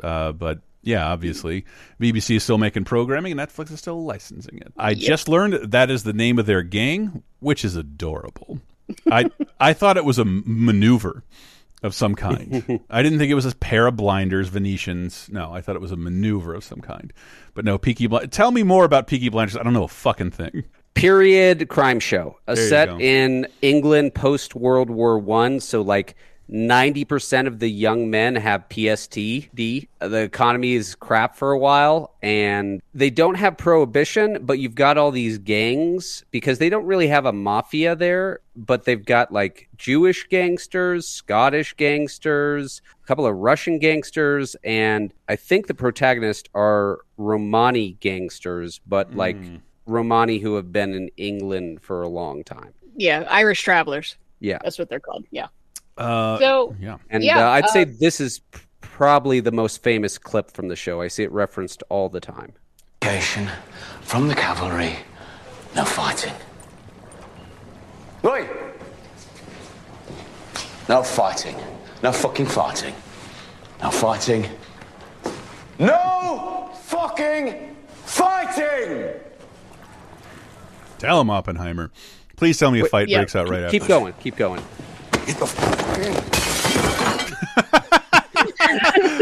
A waiter bumps him on the door on the way out, pushes him to the ground. Another guy throws a glass at his head. It's not a fight. It was an assault. Didn't fight back. So, yeah, this is it's been on my list. I can't believe it's 10 years now. It's been on my list of like, this sounds like this was built for me. And because I'm a history nerd and I like stuff like, you want a British gangs in New York? Yes, I do. It's got Cillian Murphy. It's got a deep bench. Cillian Murphy, Sam Neill's in there. Anya Taylor-Joy shows up. Tom Hardy shows up. Patty Considine. Forget Stephen Graham. Like everybody, a British hates that guy will pop up at some point. Adrian Brody shows up. Oh my goodness! And they cover the general strike of 1926. Awesome. Oh, I need to watch this show, and I keep putting it off, and I shouldn't. Same. I put the show off from rewatching this episode of one of the best shows ever. If not the best episode of the entire series, it is at least the best episode of the last season. Now, bringing it all back home, this show would not exist without X-Files. Mm-hmm. Yeah. Thank you, Vince Gilligan. This specific episode usually makes the list of best episode of Breaking Bad of all time, and it usually makes the list of best episode of TV of all time. It's almost fucked up for the amount of shit that goes on in this one episode, and that there's still more. How could all this happen in one single episode? It's always that's why I like rewatching it, because I can't piece it together. Like Hank arrests his brother-in-law, and I'm sorry. Yeah, I don't want to say it if you haven't seen it yet, because it is so good. And I think, JR, the commercial as teasery as I remember. Yeah, because I remember if you watch like next on Breaking Bad, and it was just this. A traveler from an antique land who said, "Two vast and trunkless legs of stone stand in the desert. Near them, on the sand, half sunk, a shattered visage lies, whose frown and wrinkled lip and sneer of cold command tell that its sculptor well those passions read which yet survive, stamped on these lifeless things. The hand that mocked them and the heart that fed, and on the pedestal these words appear: My name is Ozymandias, King of Kings. Look on my works, ye mighty, and despair. Woo! Woo! And all around was dust. And all it is Okay, shots of the terrain of the show with no characters. Oof. That they don't. That monologue's never in the episode. But No, it's a famous poem. It's referenced in The Sopranos once, and by God, now I wish we had Gandolfini saying this poem on recording somewhere. Hey, a little bit All right, so to go back, why I said Breaking Bad wouldn't exist without the X-Files. Vince Gilligan was a writer on the X-Files, and he wrote a particular episode that they ended up casting Bryan Cranston back before Malcolm in the Middle, back way the fuck when, and he was like, that guy. I got to do something with that guy. Yep. I don't remember this teaser. I just remember seeing, like, on the little TV guide thing coming up, is like, I gotta put a tape in or whatever I'm doing to record this, and seeing just the title of the episode is Ozymandias and thinking, oh no, because I know that extremely famous line, look upon my works, ye mighty, in despair, and realizing that this is going to be him at the height of all of his powers. But the point of the poem is that Ozymandias is long dead. Fuck that guy. He exists only as a name on a piece of rock in the middle of dust. Except that's factually incorrect. Ozymandias is Ramsay II, who is, while not exactly a household word, you can go on Amazon and buy like 5 or 6 biographies on the dude. Okay, that's not, completely forgotten. So he's probably the Pharaoh of the Exodus story in the Bible. It's not He's a big deal. It's not the corporate guy in Watchmen then. No. Okay. I know, that's what other people were probably thinking, like, oh, it's going to turn out he's got superpowers. No, that was feeling of dread in my chest when I saw, oh no, it's called Ozymandias. Yeah. Oh no.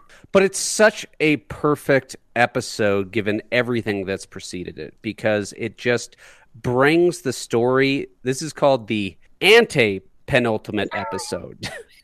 Just say, God damn it, JR, for putting the word anti-penultimate. You know what comes before anti-penultimate, which is the third to last? Tell me. Pre-anti-penultimate. Pre-anti-penultimate. Yes! Oh my gosh, I learned a new word today. There is Every a word chance for I get. The fourth from the end. Pre-anti-penultimate. Doesn't- Okay, we gotta keep going. This show's a million years long. Yeah, but here's the thing, Diana. I've often said that Kennedy and Heidi episode of The Sopranos was the pre-anti-penultimate episode of The Sopranos. But it's great, everyone. If you haven't rewatched this episode, do it. It's so good. You're the smartest guy I know. He made his decision. Yeah. Oh God, it's such a good episode. And I was thinking a lot of the episode leading into it as well. Like, those are just great, man. Breaking Bad, believe the hype. I know it's been overhyped quite a bit, but I've watched much television in the last 10 years, and much of it is not as good as Breaking Bad. Still isn't. Moving on to the video games of 2013, September 8th to the 14th, Amnesia: Machine for Pigs. Great title. Jesus, this is the darkest title of any media I've ever heard. Cruel game. Machine for Pigs. Yeah. Wow. A game. Because you're playing the person in a machine for pigs. Yes. This is not becoming more powerful until you defeat the big bad. This is about descent and being trapped in a world that will kill you and barely hanging on. For my money, Amnesia was the scariest game I have ever played, to the point where I did not play it again, and I did not follow it into the sequel because, like, I at least need like a 90-minute structure that says I'm allowed to leave. I can't do that to myself for that long. But that's me giving them kudos, but I never played a Machine for Pigs. Another Machine for Pigs I did play, Kingdom Hearts HD 1.5 Remix. You can watch that streamed in its entirety on our YouTube channel. What a huge mistake that was. Brett and I playing through the entirety of Kingdom Hearts. That is out for PS3. Did we play the PS4 one? I can't remember. Puppeteer is out for PS3 at the time. One of their much lauded exclusives. I did not ever. One of the most charming non-Nintendo games I've ever seen. Okay. And by God, is it a good hook for a video game as a visual thing, because you're a puppet, and they put so much heart into it. Your heads are both your heart containers and inventory management which is a really interesting system because you're a puppet and you've lost your head. So then you can put a skull on your head, a banana on your head, a guillotine on your head, and each one gives you different abilities. And when you get hit, you lose that head and another comes up. But if you lose them all, you die. It's interesting. Yeah. On the total flip side of the coin, this is why games are so much more different than films. Ultra realistic war simulator Arma 3. Arma 3 is out. I did not play Arma 3, but it did spawn a lot of other stuff. Didn't it spawn DayZ, the Arma 2? Anyway, Volgar the Viking is a game I did play and very much enjoyed. Sort of a spiritual successor to Ghosts and Goblins. But you're a Viking who throws a dope spear that you can also use to get reach higher areas. A really, really great traditional old school side scroller that's fucking tough, but rewarding. Volgar the Viking, very recommended. And that is almost the end of our show. We're going to tell you who died, and who lived, who was a quiz you can play along with. But before that, we got to tell you to patreon.com/lasertime. Get ready for that Evil Dead Elm Street Nightmare. It's spooky season officially in the next week or so. And we'll launch that. To give a little teaser for it, I looked up how many books bound in human flesh Harvard University has in the real world. For real. And I was shocked that the answer... It's more than 0? Yeah, I was shocked the answer wasn't none. It is more than 0. God damn it! And I'll give you one last hint. It's more than 1. I saw the thread in the Laser Time Facebook community, and the guy who answered, like, yeah, there's some, but a lot of them are with fraternities, and like, that is some dark information to know. Fraternities holding on to books bound by human skin? Yeah, apparently a thing. Oh my God. Is it 18, or were you answering that later? I'll answer it on the Patreon. Oh! So if you... Check it out, patreon.com. Give us $5. Watch Conan O'Brien's 10th anniversary special and enjoy a brand new episode about Scarface and Evil Dead coming up. Di, where can folks find you at? Oh, Video Game Apocalypse. Yes, Chris Baker's on this week. I love Chris Baker. He's talking about his new book, Lightsabers, X-Wings, and Scorpion Vader. Silly stuff about the Star Wars video game universe and how it happened. From a guy who knows his shit. Superhero VG on YouTube. Chris Baker rules. Di, what about you? Where can folks find you at? Well, I have decided to leave the Twitter for now because Nazis, just a ton of Nazis. Remember last week where I said, hey, I got served an ad that was explicitly about promoting Nazi ideals? In the last week, the owner of the site has decided that that's cool and good. So I'm taking a break from the Twitter, but you can find me as Listening Nerd on both Threads and Blue Sky. I will try to cross-post stuff there as I just take a break. I always turn off my Twitter notifications, and with every automatic update, it turns them back on. And I don't ever use Twitter, and I don't follow any of these people. All of my notifications have been from Tim Pool, Ben Shapiro, Matt Walsh. Like, what is going on? I don't follow these people. I don't follow anybody like these people. Why do you keep showing me the nuttiest of the nutty? Because it wants your hate. Yeah. It wants your hate because that makes the monster grow bigger. And when it shows me something from the left, it is exclusively Occupy Democrats, which makes me want to fucking pull my head off my shoulders with its silliness. It's Twitter or X is sitting back and going, good, let the hate not gonna get me. through you. Not going to get me. Just all ignored, thrown in the trash. Yeah, I was fighting the good fight of reporting people who were just swarming any trans person who exists. And it's that only works if there are actual consequences for bigotry, and there clearly are not. So taking a break, I encourage others to do the same. Yes, if I could maybe give a PSA here. I don't want to support that. I don't use Twitter as much as I used to, or at all. But I understand its value, and I've used it for research purposes plenty. It's a valuable tool, but the sooner we back away and start that somewhere else, the sooner we can stop talking about it. So I just wish people would. I can't influence anything, but I just wish people. You can do this on another platform. We don't need X anymore.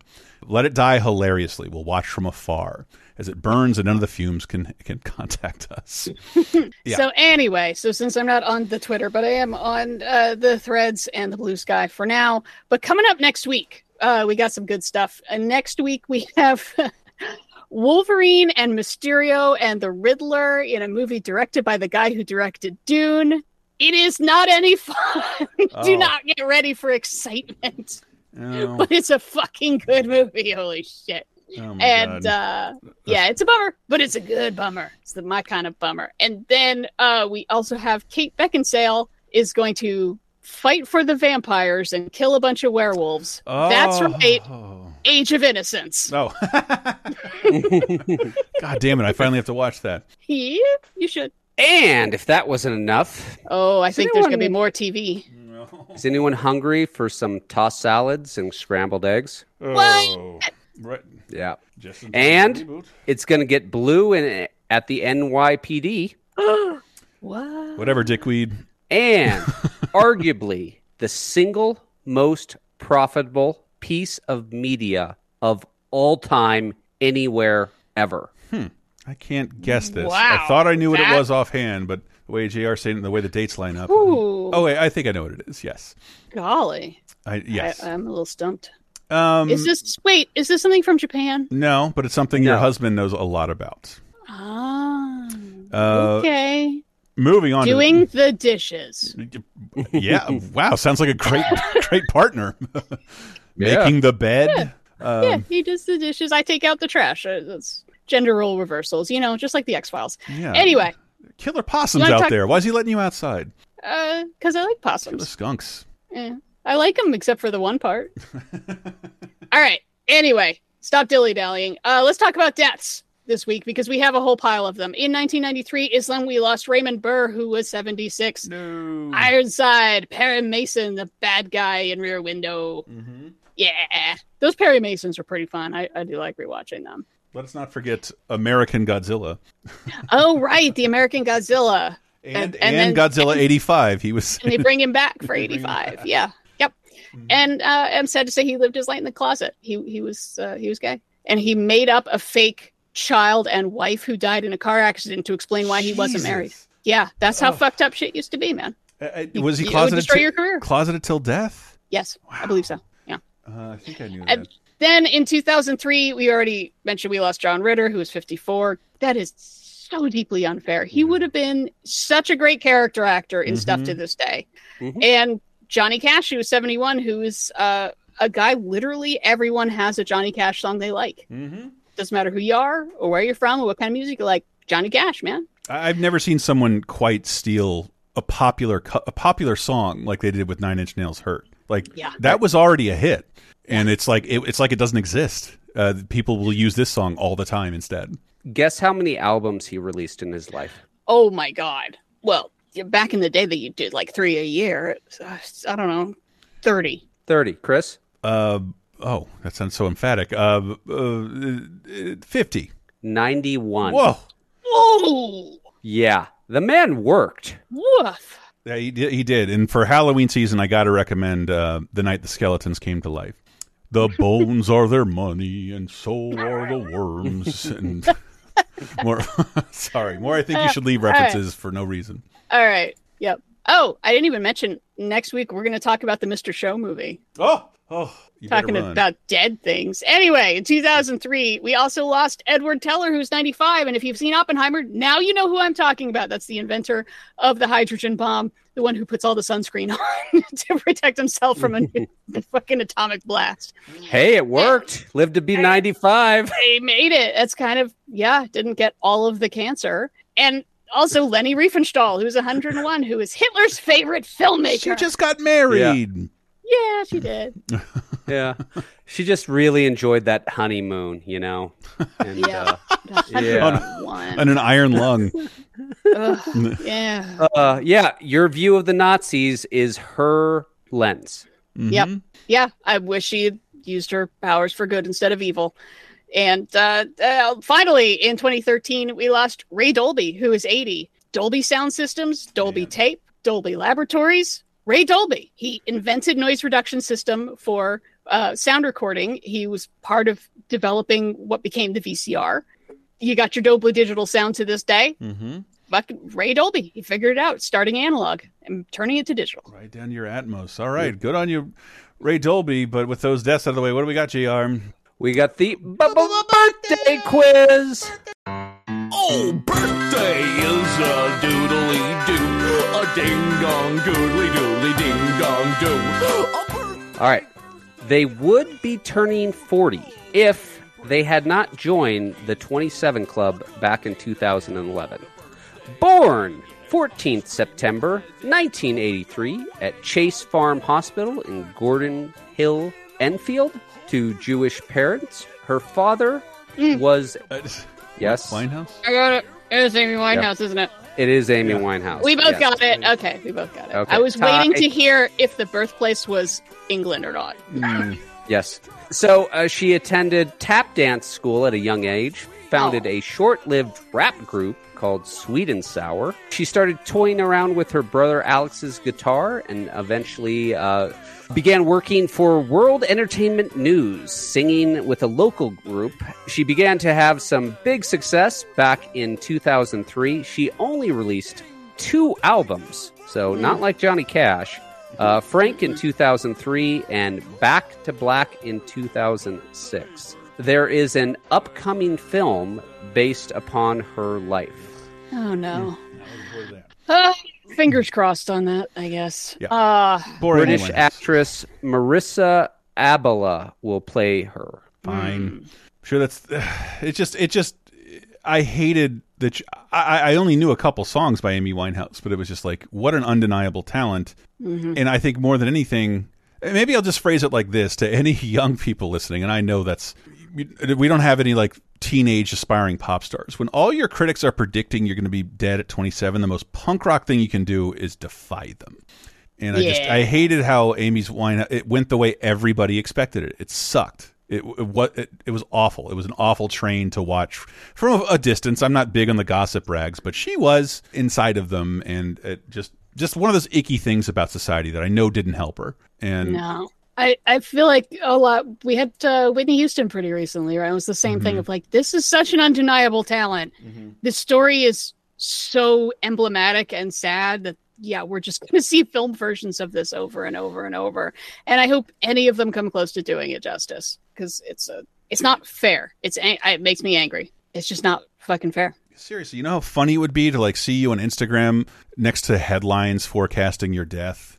All these out of work gossip columnists just ha ha ha. Like her Dewey defeats Truman of like, happy 80th birthday, Amy Winehouse. Fight for, and when your lead song is not wanting to go to rehab, it just, God damn it. I hated how forecasted it was, and it should have ended differently. Hopefully we can figure ourselves out as a culture, because don't want any more entrants in the 27 club ever. Nope. It's too damn young. I used to think, oh man, that's the perfect age to go out. And I'm like, you're a baby. Yeah. Like, I never thought that. Even when I did think 27 was old, but I never thought it was a good time to go out at. I was always like, it's not. Everyone gets to live to be 100, right? I will get to live to be 100, right? No, right? In 2 years, I am free to give up on life, not a 27-year-old. You have to experience like a lot more tragedy before you can give up. Well, let's not quite go that dark, Chris. It'll make 10 seasons. It'll be a stretch Patreon goal. God damn it! Oh, I don't have the heart for whatever Amy Winehouse was ingesting. I don't think I could do that. All right, so I was gonna take us out with Mr. Jones by Counting Crows, because even though it's not really my kind of music, I think someone gave me August and Everything After as a gift. I love that album. It's a fucking good album, man. I love that album. It's got some great songs on it. Mr. Jones is, the lead single, but I prefer most of the other songs on it, even though this is really catchy. But I liked it because it still remains one of the more interesting pop songs in terms of pop, like getting pop radio play. Mr. Jones is very weird. Yes, it definitely is. But I didn't know about Amy Winehouse. Would have been 40 this week, which, that breaks my heart. So I think we should go out with Tears Dry on Their Own, which is probably my favorite song of hers. I love it. Was going to push Bill Nye's Morrissey cover, Inertia. That's the only thing I was going to go to bat for. So Winehouse it is. Tears on Their Own, by Amy Winehouse, will take us out. Thank you guys so much for listening. Patreon.com/lasertime. We will see you next week. He walks away, the sun goes down, he takes